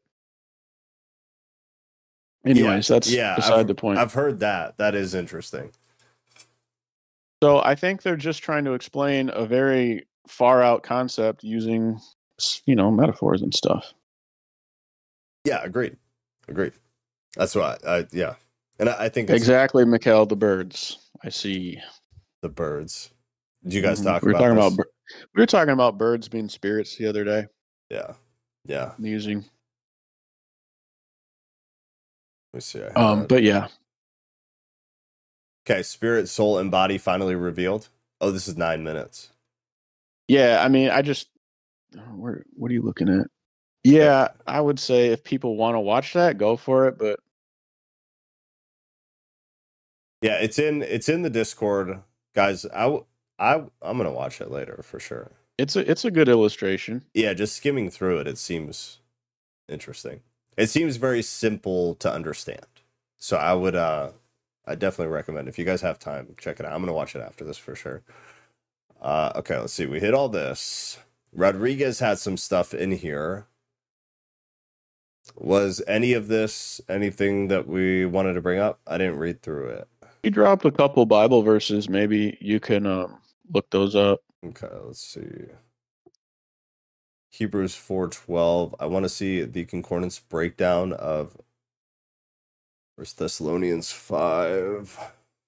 And you're more of a textual critic than I am, so I would love your take too. Yeah, let's see. All right, so while I get some of this rolling, let me circle back to a few of these. So, okay, so yeah, we danced around, we got lost in the minutia a bit, and then you started talking about God and evil. And Rodriguez asked something that actually I thought it's a valid concern with the theory, I think. And she said, saying it's for a game sounds kind of sadistic. And I think that it's more just the way you explained it. I don't necessarily think that I don't think it's what you believe, but you kind of expressed it in a way that makes it sound like, and that's why I did have you clarify a bit, but that like evil in, maybe just bring it to our world, evil in this reality. I'm not a professional orator, so maybe I did explain it wrong, but is it for God's pleasure? Like, is it a part of God's pleasure? The evil that is here, is it a part of his game? Is it a part, whether he gets pleasure from it or not? God likes games, you said. So evil kind of has to be present to be part of the game. And then you also kind of mentioned that humans love games too, which made me think, and we create games and we always have to have bad guys in the games, which I agree to a sense. But I guess for me, the question there is like, our games... We have to program the bad guys because we can't create a being with free will. We're not that advanced yet. Like, we're trying to, actually. We're trying to. Yeah, we're trying to pretty hard. But think about, extrapolate this out a little bit, 100 years, dude. Like, it's scary. Yeah, I mean, I don't disagree, yeah. But are games, are they productive? Would you say like I don't know. Ask training academies. Ask all the training facilities that use games to train their pilots, their cops, their everything. Yeah. I would say they're pretty productive. Would you say the majority of games are within humanity? Are they used in a productive manner? Hell no. Phone games, they're money grabs and stuff. Everything is a fake facsimile of what truly is. Sorry, I didn't mean to talk over you. No. You're right. But that's kind of my problem with it. Is like, so are humans misusing games? Is that all that is for you? Humans are misusing every form of media that exists. Okay, all right. Well, that makes more sense. Okay, and then so the evil, because we again got kind of sidetracked with some of this stuff too. So evil was brought into the world intentionally or unintentionally, because humans put evil in our games because we can't make free will beings. Yeah, so there has to be like an antagonist, and we're doing it like ad hoc. We're programming it in. So why for God does evil have to be involved? Just because there needs to be an opposite force? Well, anything that isn't perfect, like God, is inherently has the ability to be evil. So this game is to create beings that are compatible with himself. You test every rookie, you test every recruit. What's the word? When you're not in yet, you're like a prospect. Yeah. So we're prospects right now, and we're being tested to see if we can be deemed compatible with holy space, with holy ground, for whatever comes next. I don't pretend to know exactly what comes next, but I suppose it's something similar to this, where we become like the angels for us, and a new batch is created, and we just keep participating in this growth process for some kind of cosmic simulator. And the Bible says he made creation for his pleasure. I don't know how else to understand that verse other than we're participating in some kind of game. And from our perspective, if we drop a hammer on our toe, that's pretty bad. If we suffer from a war, that's pretty bad. Like, there's all these levels of bad. But when we die and then we look back, we're going to see it as part of this process. So right now, it seems worse than what it will be, than what it will seem after we die. And I know that sounds callous, but like, I've been through a lot of suffering in my life. I'm not callous to it. I understand that from our perspective, it's hell. Okay. Well, I mean, that clears up what I was kind of questioning. Rodriguez is in here now too. I got a few of these verses up, so maybe what were the questions? You said, so you want to see a concordance breakdown on 1 Thessalonians 5:23. Why? What am I missing, I guess? Can I talk on here? Uh-huh. Oh, okay. Sorry. I thought I was muted.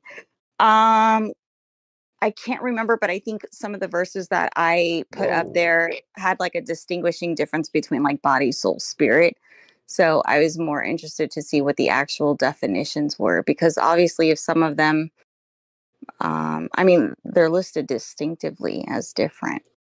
However, I do know of some circumstances where soul and spirit, I think, are used interchangeably. I believe in the New Testament. Yes, but I would completely ignore it, honestly. It's one of that's why I'm kind of glad that Ghost put that video in there, is because these are some of the things that, and it's why a lot of times on Sunday I'll stop and I'll wait for a second because I'm trying to figure out how to express something. The words just don't translate. Like the whole video we listened to about one singular word. Yeah. In Hebrew is used 1,000 different ways in 1,000 different contexts. And the only way you know what the hell they're talking about is through context. But in English, we choose to just use this word or that word or this word. It like muddies the water. So you had 1 Thessalonians 5:23. It said, "Now may the God of peace himself sanctify you completely, and may your whole spirit and soul and body be kept blameless at the coming of our Lord Jesus Christ."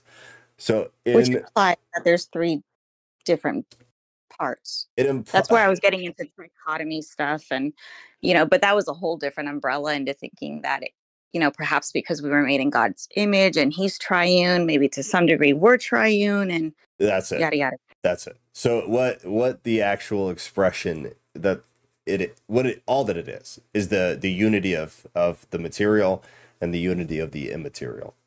And making it any deeper than that, I mean, you could do, and who the hell knows? But as far as the academic side, that's all it is.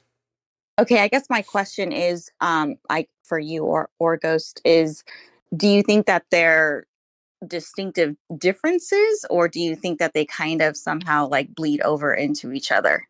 Which? Any 3 of them. So I think the soul and the body I think they're synonymous. I think they're the same. At least within this context, within the conversation tonight, which from all appearances seems like just reality. It seems like the truth. Soul and body would be... You think they're the same, or that they can kind of bleed over into... That they're the same in different functions or forms, I guess. I think it's Russian dolls. Yeah, that's a great way to say it. The soul is just anything that filters a spirit. So. I don't think so. And well, we'll say why and how. Okay, only because Ghost and I have actually had very deep, vulnerable conversations, more than I have, I think, with anybody else. Ghost, believe it or not. Good Lord. I know, right? Yes. Don't worry, Ghost. I swear I love you, even though I seem like an I know. I feel the same. Okay. And all I have is my one very little minute experience that is truly diluted in all of this. But like I said, when I had the surgery and parts of me, I guess, were awake, right? And one of the things that I had shared with Ghost was like, I didn't feel certain things like hunger, thirst, sleepiness, right, which would be associated with the body, just distinctively from the rest. But there was certain things like I didn't feel pain, right? Which was like, oh my God, it's the best thing ever. I would pay good money for that. There was other feelings that I had, like empathy, like, okay, if I do cross over to this other side, I don't want my aunt to be the one to, because my aunt was the one who took me, and she had come across a couple of dead people in her life, one of which was her husband, like 7 years prior. So I didn't want that for her. I actually had thoughts of like, okay, I'm okay with leaving this place. Does that mean I'm depressed? What would my therapist say? So there was some kind of cognitive and emotions and certain, elements like that, even though I didn't have, like I said, some physical sensations, but there was also some physical sensations. So I don't know. I guess that's kind of, like I said, that's my own, minimal semi experience in all of this. I don't know what your experiences are, Ghost or Joe, in any of this to kind of test any of these things. I would be curious to know what your physical experiences were. I was aware of the concept of time, the fact that I had no pain. Physical. So the fact that you had no pain would suggest that you weren't inside of a soul, because we can't feel pain unless we're inside of a soul. But that's according to you. This is according to you. You have no basis or merit for that. This is just a hypothesis. I'm just saying. Right. Okay. It's not a controversial take to say if you don't have nerves, you can't feel. That's not controversial. Think so. I mean, I'm not disputing the science behind that. I'm just saying that it may not be true. I always have that window open, but go ahead. Yeah. That's why I was curious, like, what were the sensations? Because if you were out of body and you were just pure thought, then I'm curious, what were the sensations? Because sensation comes from the nervous system. Right, right. And I did have no pain, but then technically, right, according to scripture, when we hear about people being tortured in hell, that doesn't insinuate a physical sensation, pain, suffering. Depends on where hell is. That's based off of what what I'm you're saying. Based off of what Yeah. you're saying. But that's just a lie from the church. Well, maybe just for sake of this portion of the conversation, so we limit the amount of rabbit holes and rabbit holes. You know, yeah. I mean, there was no physical pain, but there was emotion. There was concern. There was. That would be spirit, wouldn't it? Sad. There would be. Yeah, kind of like fuck this place. I'm sorry, we're on you. That's how Paul thought too. He was like, I would prefer to just not go back. Yeah. There was logic feelings of like, okay, my will's in order, my life insurance policy is order. Please don't tell my kids that. But I mean, so to get wacky, I think we're being streamed from the core. When we're out of body, the only thing we can know or feel is whatever the central nervous system of the planet is. So you're not feeling your own. I know that sounds wacky, but that's what I believe. No, it's not about it sounding wacky. It's like I said, I have my own limited, very brief experience, but for my evidence or my belief in certain things. My question is, what is your evidence? What is it? What is your beliefs based off of? What experiences? Honestly, just visions, and then sitting down and iterating them to try to honestly figure out what the hell I saw. That's all. I don't have like some guy agreeing with me and vouching for me. I really don't. I'm looking at what has already been studied and drawing and connecting lines like, oh, that's really what this is, instead of just looking at the superficial understanding of what it is. It's connecting dots theologically and being like, oh, this is deeper than what like science thinks it is. Because science will acknowledge it, but they don't know exactly what they're looking at, I guess, So that's my perspective. No, yeah, that's fair. And I totally understand the connect the dots thing, because believe me, I went on this whole journey probably just like you. And yeah, I could draw some parallels, but I don't know that I would draw enough parallels to feel confident enough to kind of create a whole formula or a math equation and say, because of it, X, Y, and Z. So I guess that's the part where I'm trying to distinguish as to how you got to that point. I didn't stop, I guess. Yes, it's so the funny thing is they're both subjective, right? Rodriguez's experiences that's kind of my point. Totally subjective. Ghost's experiences are totally subjective. And then you have the other side of it, which is the way that we've chosen both throughout history, throughout cultures, and the way that they have translated throughout the book that we're all using. It's all been subjective, which is the only reason that like I'm comfortable entertaining these types of discussions, because I think they can be extremely damaging if they're not like approached in a somewhat careful or at least controlled way. Is because it's all effing subjective. I agree, Joe, and that's why I don't. That's why I don't lead with, "Oh, I had a dream." Like, yeah, who cares exactly. That? Yeah, and that's why I started with that too, just so that was like clear up front, and then like this is the theory. Where nobody's saying anything is right. I haven't heard anybody say that.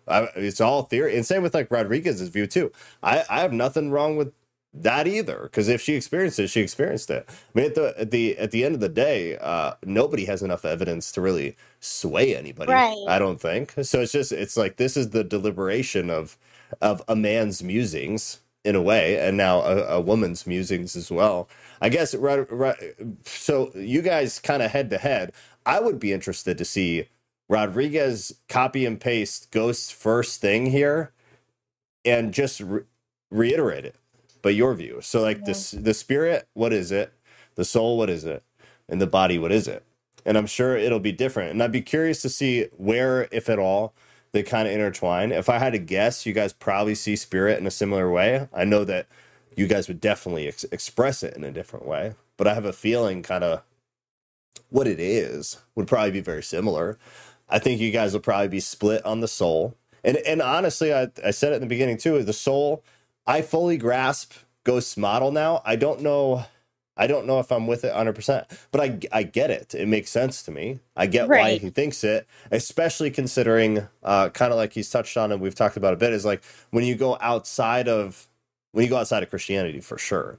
But when you go outside and you dabble into more of some of the fields of science and some of the field of philosophy, which is like another thing that I spend a lot of time in, I get why he got there. So I can grasp as much. I don't know if I get there though. No, yeah. And no, yeah, I hear what you're saying. And if I'm completely honest, I'm kind of more curious to hear what the perspectives are outside of Christianity. You know, I've heard some people from different religions see different things, you know, so that just, to me, creates more inquiries than it does answers. Because I don't think we have it all together. I don't think we have all the answers. I think a lot of times we're full of shit and we need to learn to say, I don't know. Yeah, let me read this to you. So I've got you got, as much as y'all hate it, you got to get on the AI game. It just makes everything so lovely. So in Buddhism, the concept of a soul is not the same as in many other religions. According to Buddhist teaching, there is no permanent, unchanging self or soul that exists interdependently of the body. Instead, what we experience as ourself is a constantly changing process of mental and physical phenomena. This process is known as the skandha, which are the 5 aggregates that make up our experience of reality: form, feeling, perception, mental formations, and consciousness. The soul in Buddhism is not a separate entity that resides within the body, but rather a dynamic process that arises from the interactions of these 5 aggregates. As these aggregates change and evolve, so too does our sense of self. This concept of the soul as a process rather than a fixed entity is fundamental to Buddhist philosophy and practice. We'll definitely do another one of these with things dialed in a bit more. But this is where I would like to go next, because Buddhism and Hinduism, both of those specifically, as well as a few other Eastern religions, their concept of soul is very, very, very different. It's very different. And to be completely square, it's an interesting mixture of kind of where Ghost seems to be leaning with a lot of but he has a lot of kind of Christian fundamentals to it.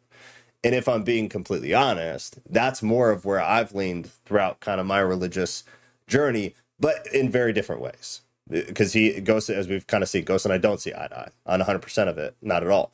But I definitely get that. There's a lot of aspects of like the soul and the spirit that he leans more towards Eastern religions, and I always have as well. He then kind of sparks into a different direction too, and I've sparked over my history into an opposite direction from there. But it's interesting to see that some of those things do align. And I think that if we got into more the Buddhist and the Hindu and a few of the other smaller kind of Eastern religions, their views of like the soul, the spirit, and the body and how they function together, I think it would add some clarity for sure. But even then, it's still different, which makes sense because he got a lot of this from, visions and dreams and stuff, which are subjective. Yeah. And one of the conversations that I did have with Ghost, and kind of just, discussing like, kind of what it was like, which I think kind of bleeds a little bit more into like some Eastern philosophies or ideologies, is like when I was fasting, right? I did not know at the time that when I was fasting that your brain releases DMT, right? Which is also what happens. Yeah. So I didn't know at the time. I didn't find out until years later. Yeah. But to me, my whole thing is, what is the evidence? What is the fruit? That's what I always fall back on. I don't care what your religion is, your background is. Did X, Y, and Z happen like X, Y, and Z explained it would, and so for me, I can say like personally, when I did the fast, it was 21 days. of water with the occasional like black iced tea. Jesus. I know, right? Oh my god. Nope. Well, you have to train yourself. Don't just do that, guys. I had to train myself. So, but I would pray, and I remember feeling like God was giving me, maybe feeling's the wrong word, but that I was getting like a verse or, just different, like, I guess you could say downloads of information. And it didn't make sense to me at the time. However, fast forward like a year or so later, there ended up being fruit, very specific, clear fruit. And it was enough to kind of scare the shit out of me. What do you mean by that, for clarity's sake? I don't want to. You don't have to be specific, but just kind of clarify the fruit. Let me just give you an example. So for an example, I was praying about a specific person, and then I felt, and this could be taken all out of context or whatever, but I was led to a verse like in, I think it was Job. I want to say Job, where it was talking about like the enemy, like as a person, and God causes the stomach in his belly to turn like venomous cobra, and he spews it out or something like that, right? And then in the middle of a hearing, the person ended up coughing, and it turns out he had really bad heartburn and would vomit because of it. Certain stuff like that. Or I remember being led to read the book of Esther, and at the very end, the king says to Haman, like, oh, now the tables have turned. And then, like I said, a year and a half later, I'm in a court hearing, and the judge says, oh, now the tables have turned. Like, stuff like that made me shit my pants. Not literally, but you know what I mean? Like, to me, that was fruit. To me, that made no sense. Interesting. Okay. Can I add and something? there's so much more. Yeah, go ahead. All right. So now we can say, oh, that's just DMT. But we didn't know what DMT was until 1931. So yeah, well, I didn't even know what it was at that time, not in 2015. I think I found out like in 2018, 2019. I was like, holy shit, that sounds, and it was when I was learning about the ashwagandha, whatever it's called. Yeah. Ayahuasca. But that one. What my point is, when Jesus was like, yo, fasting is good, and then like, why? And he's like, you'll figure it out in a couple thousand years. There's always going to be a lag. So when we say, yeah, but is there evidence? I think there is evidence. I think we're calling the evidence something different. Yeah. And we're dressing it up with scientific sounding words and modern language, but the evidence is there. If it's repeatable and it makes sense and we can like observe it through experimentation, then the evidence isn't the problem. It's what we call it and the labels we put on it that's the problem. That's why people are confused. Maybe. And I guess I want to demystify that and take away the modern parlance and the modern words that people use to confuse them, so that they can't draw the lines between what we've been reading in scripture for centuries versus what we can test and demonstrate now with science. People think those two things are different, and they're not.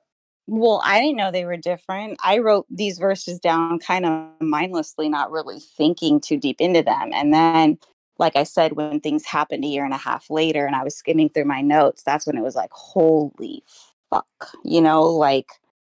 God speaks in hindsight. I didn't have anyone to talk to, like, I'm like, oh my God, people are going to think I'm schizo. But anyways, I'll take a step back because I know Shannon and Mystic is kind of been in the room for a bit. They haven't had their hand raised. No. Okay, sorry. Yeah, I don't know how it works. They've just been listening. So if their hand is raised, they'll have like a little hand icon at the top of their head there. That's why I saw that you did. So I popped you in there. I guess as a reminder for everybody though, if you are in the Discord room and you do want to talk, even if you do put your hand up, like throw it in the YouTube chat too, because it's hard for. Honestly, I'm paying attention to like 3 different screens and trying to listen to somebody talk and stuff. It just gets hard. So try to help remind me, and if anybody else sees it, remind me too. But I don't know how you do it. it's I feel bad because sometimes I do overlook something, and I'm like, shit, I'm such an asshole. It's quantum physics that leads them into. I need to learn. I need to learn AI better, and then I'll make AI. do it for me. It'll give me little red light notifications and shit. Shannon, have a good night. And okay, so let's start wrapping this up. So any for anybody that's still here, any last like questions or thoughts or musings or whatever, any verses that we specifically want to look at for whatever reason. One thing I want to just revisit very briefly, I guess, especially since there's two of you now. I'm curious about this because this is where I feel like, and maybe I swear, maybe it's just me that's like super fixated on this. I always have been, and I'm sorry if it's annoying, but I cannot get past it. I don't know if I'll ever get past it, but the whole universe, off of kind of Ghost's understanding, the whole universe, onion theory for realms and realities, planes, whatever the hell you want to call them, where everything essentially lines up similar to how radio waves work, where they are all here, present all of the time. You are just unaware of them if you are not channeled into that radio wave. It doesn't mean it's not there. It just means you are not channeled into it. You're not on the right channel. You can't connect to it. You can't see it. So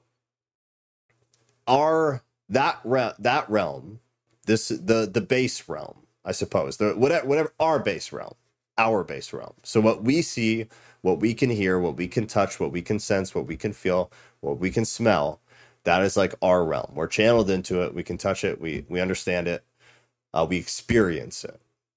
That would be like, we can see trees. They're a physical thing here. There are bushes. There are houses. Take it further. There are planets. There's stars. There's the sun. Take it further. Who knows, whatever. The other channels, still in the same universe, but we can't see, smell, hear, touch, taste, none of that.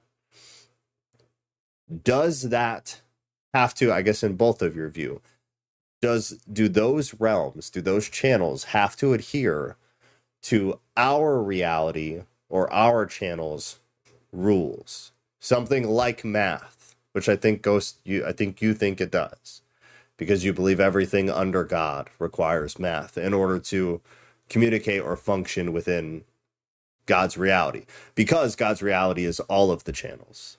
Did I express that at all correctly for your view? Yes, God's reality is all of the channels, and there's also in quote unquote outside of channels. He's filtering into this layered channel universe. So then I don't know where God is. Like the Father, I have no idea what that looks like. So outside of our onion, do you believe there are other onions? No, I think multiverse theory is very misunderstood. Okay. I think it's one big giant donut. Trees talk through networks of fungi. I mean, that is true.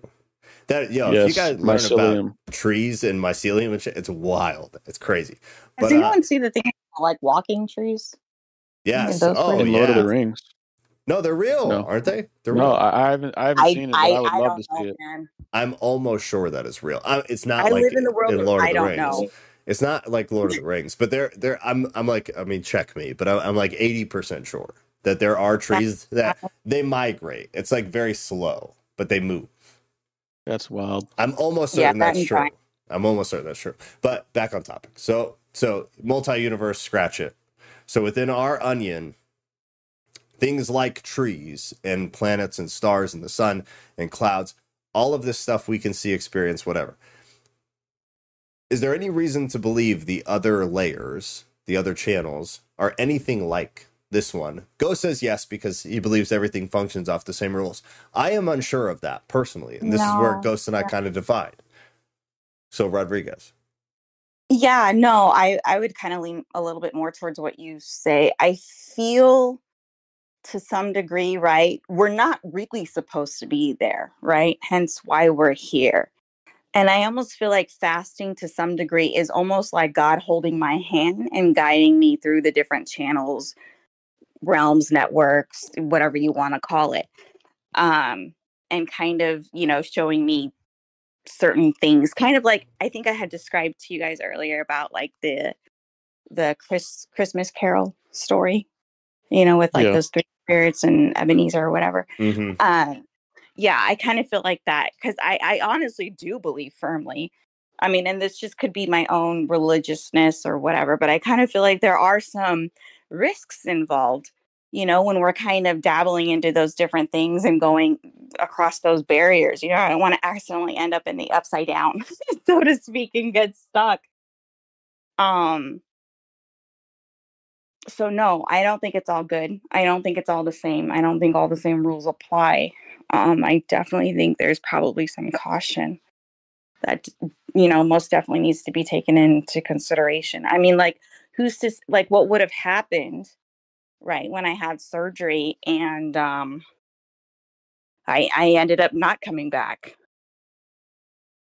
But Right? so where you went, or say anybody who goes on like a mushroom trip or on a DMT trip or whatever, where they're in I wasn't on mushrooms. no, but assume it's all the same thing. Assume it's Yeah. you're leaving this reality and you're going to a different channel just to keep kind of the image similar. That was only during surgery. During fasting, no. For some reason, it was almost like two channels in one. I didn't leave nothing.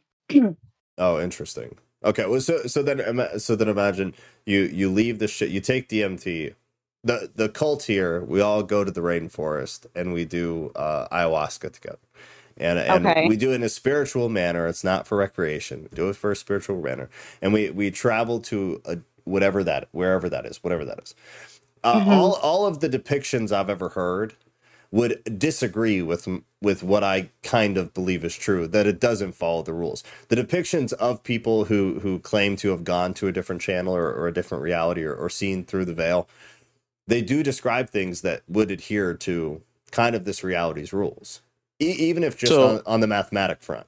Can I clarify? Yeah, go ahead. I don't think they follow the same rules. I think they follow mathematical rules.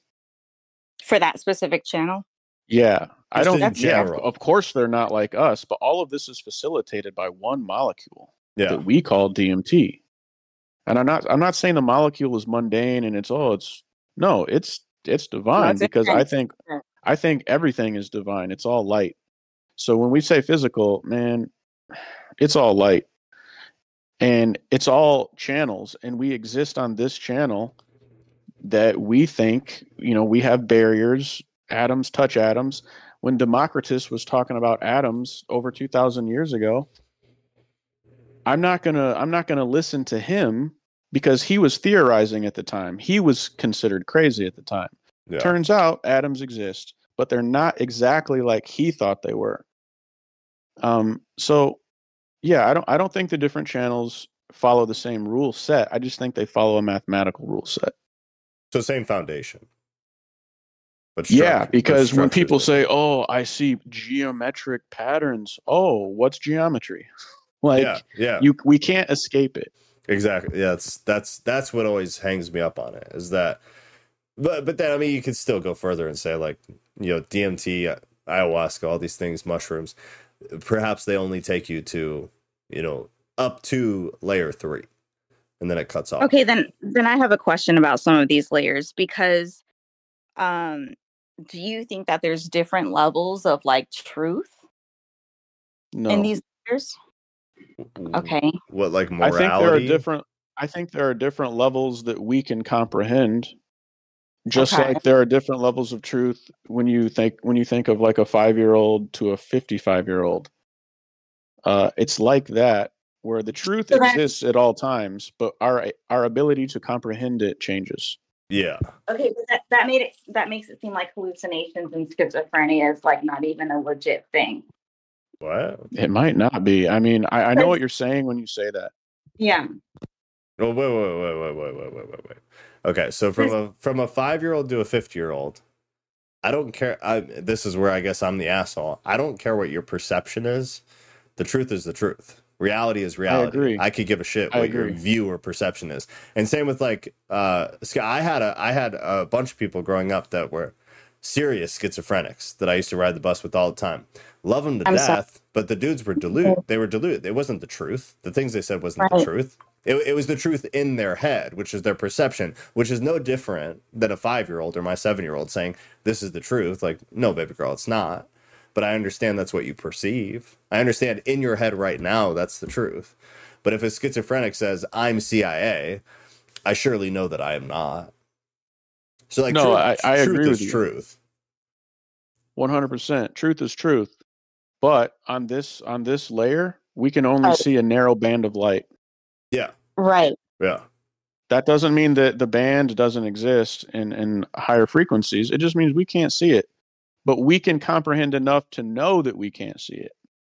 And that's where I was talking about, like, the fruits based off of, I mean, he says the word bandwidth, but whatever. I would say fruit in terms of, going from one realm or bandwidth to another, right? So I believe during the fast, it was almost like God holding my hand and kind of showing me different things.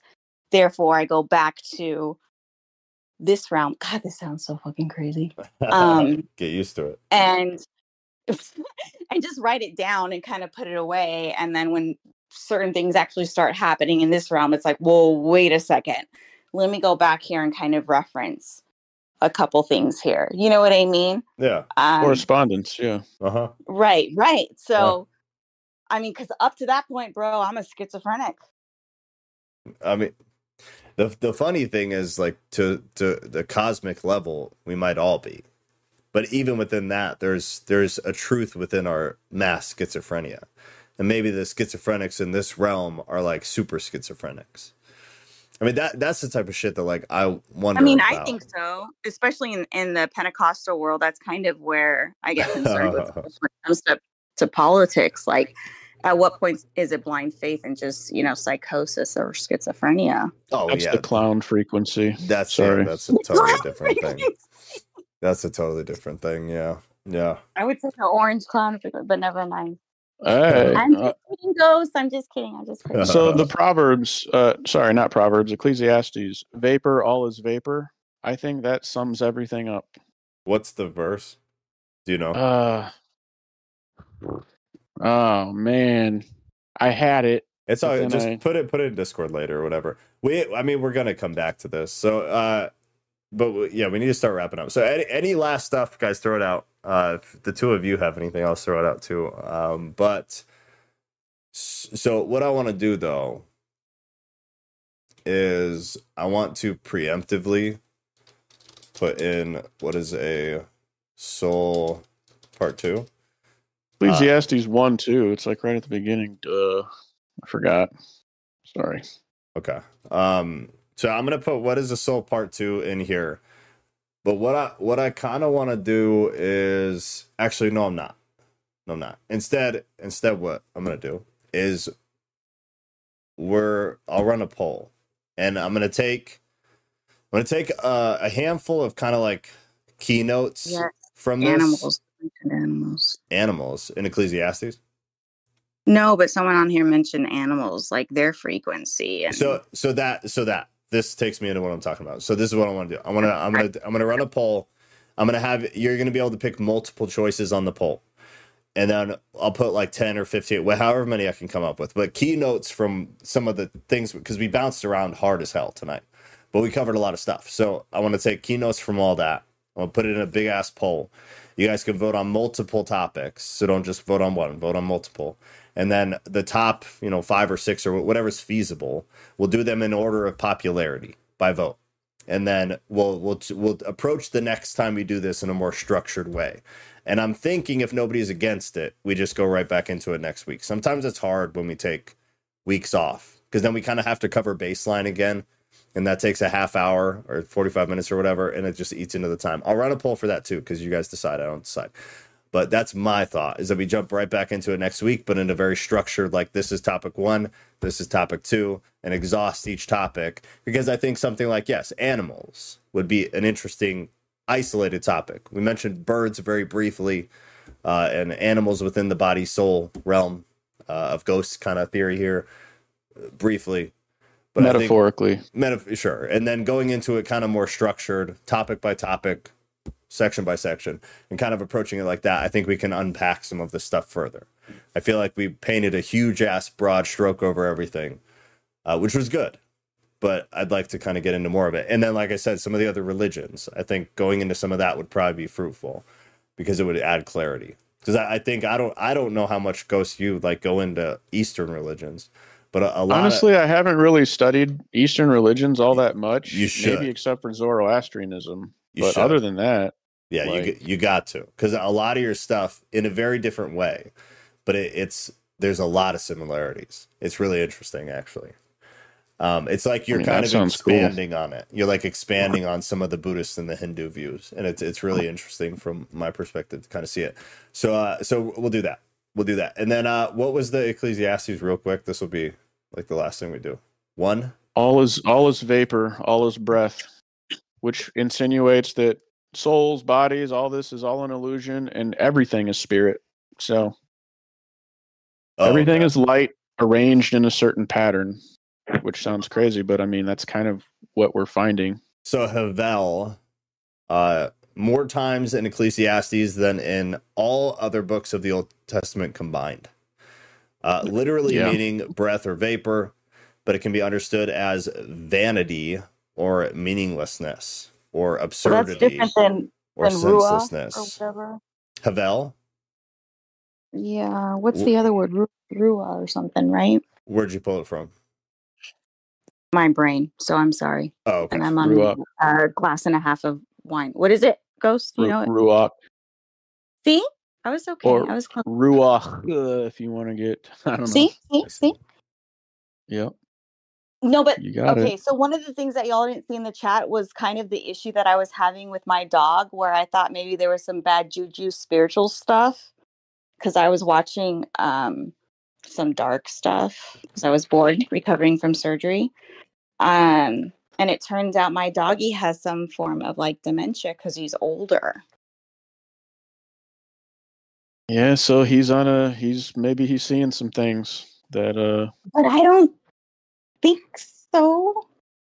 Right? No, I just mean he's perceiving something that he didn't used to perceive, and it's sad. Or maybe he's losing something. I don't know. My poor baby. Oh, I hate that. Yeah, I know. I don't think it's bad juju though. Like I've seen him get a sense of bad juju, and like I said, he's really weird because he never barks. I mean, we all know our pets, but yeah, no, I don't. However, he will tend to bark at the same spots. So I don't know. Yeah, I guess we'll have to revisit this. Yeah, definitely. Here's a hot take. I think juju is only as powerful as we make it. I mean, I don't know that I gave it any power. I was trying to just figure stuff out, you know? Sure. I mean, because even when I was recovering from my last surgery, my aunt was staying with me. She claimed that I needed to stop watching stuff because she saw something walking down the hall. I never saw it. I never got any bad vibes, but I was like, okay, whatever. I'll stop watching She stuff. sounds like she gives juju a lot of power. That's kind of what I meant. Yeah, I think a lot of Latinos do, though, if I'm completely honest. Then witches. Then it's a matter of deciphering is all of that BS or is some of it evil interacting with the world? Juju. I mean I think I don't know what y'all mean by juju, but you know what I mean, like the paranormal dark stuff or whatever, but like something like sleep paralysis? Would that classify as juju? Probably. I guess everyone's definition is subjective. I mean, the only juju I believe in is the CIA. So. I mean, I agree. That's bad juju for sure. That's not entirely true, but I think that's it's I perceived think they are juju. I mean, so God, never mind. We can't. The hidden world. We'll keep going. Yeah, we'll just keep going forever. Okay, so we gotta be done. I gotta put my kid to bed. I gotta wake up at 4:00. Jesus. So yeah, not fun. So we got animals, Eastern religions. I'm blanking on the rest. It'll come to me slowly, and I'll add it as it comes to me. But any other topics that we brushed on during this, like key points that we can expand on further, please drop them in the new Souls Part 2 thing, and then I will compile them. I will create a poll, multiple options, and then we'll run each topic in order of popularity. So the ones that you guys want to talk about most get talked about the most. Yeah. And Mystic, I want to hear what you have to say about juju. And I'm also curious to know if there's any substances, diets, or whatever that create the juju. I would be interested to hear that. Yeah. Yeah. Mushrooms or alcohol, weed, I think is a ghost preference. It creates some juju, all right. In a manner of speaking. Yeah. Yeah. All right. I have the Pinot Grigio juju. All right, guys. Sorry. All right. Let's call it. All right, call it. Good talk. It was fun. Yeah. Anything you guys think of, just throw in there, and then I'll try to, I'll give everybody a couple days. I'll send out some reminders and stuff, and then I'll put the poll together. I will put out a poll tonight of whether you guys want a different topic next week or whether we want to go right back into this. So that'll be up tonight, and then we'll go from there. Cool. All right. Y'all have a lovely thanks, evening. Everyone. Have a good night. Good night. Good night, everybody. I hope nobody is reeling too much. Don't reel. Digest and think about it. Everybody have a great night. I love y'all.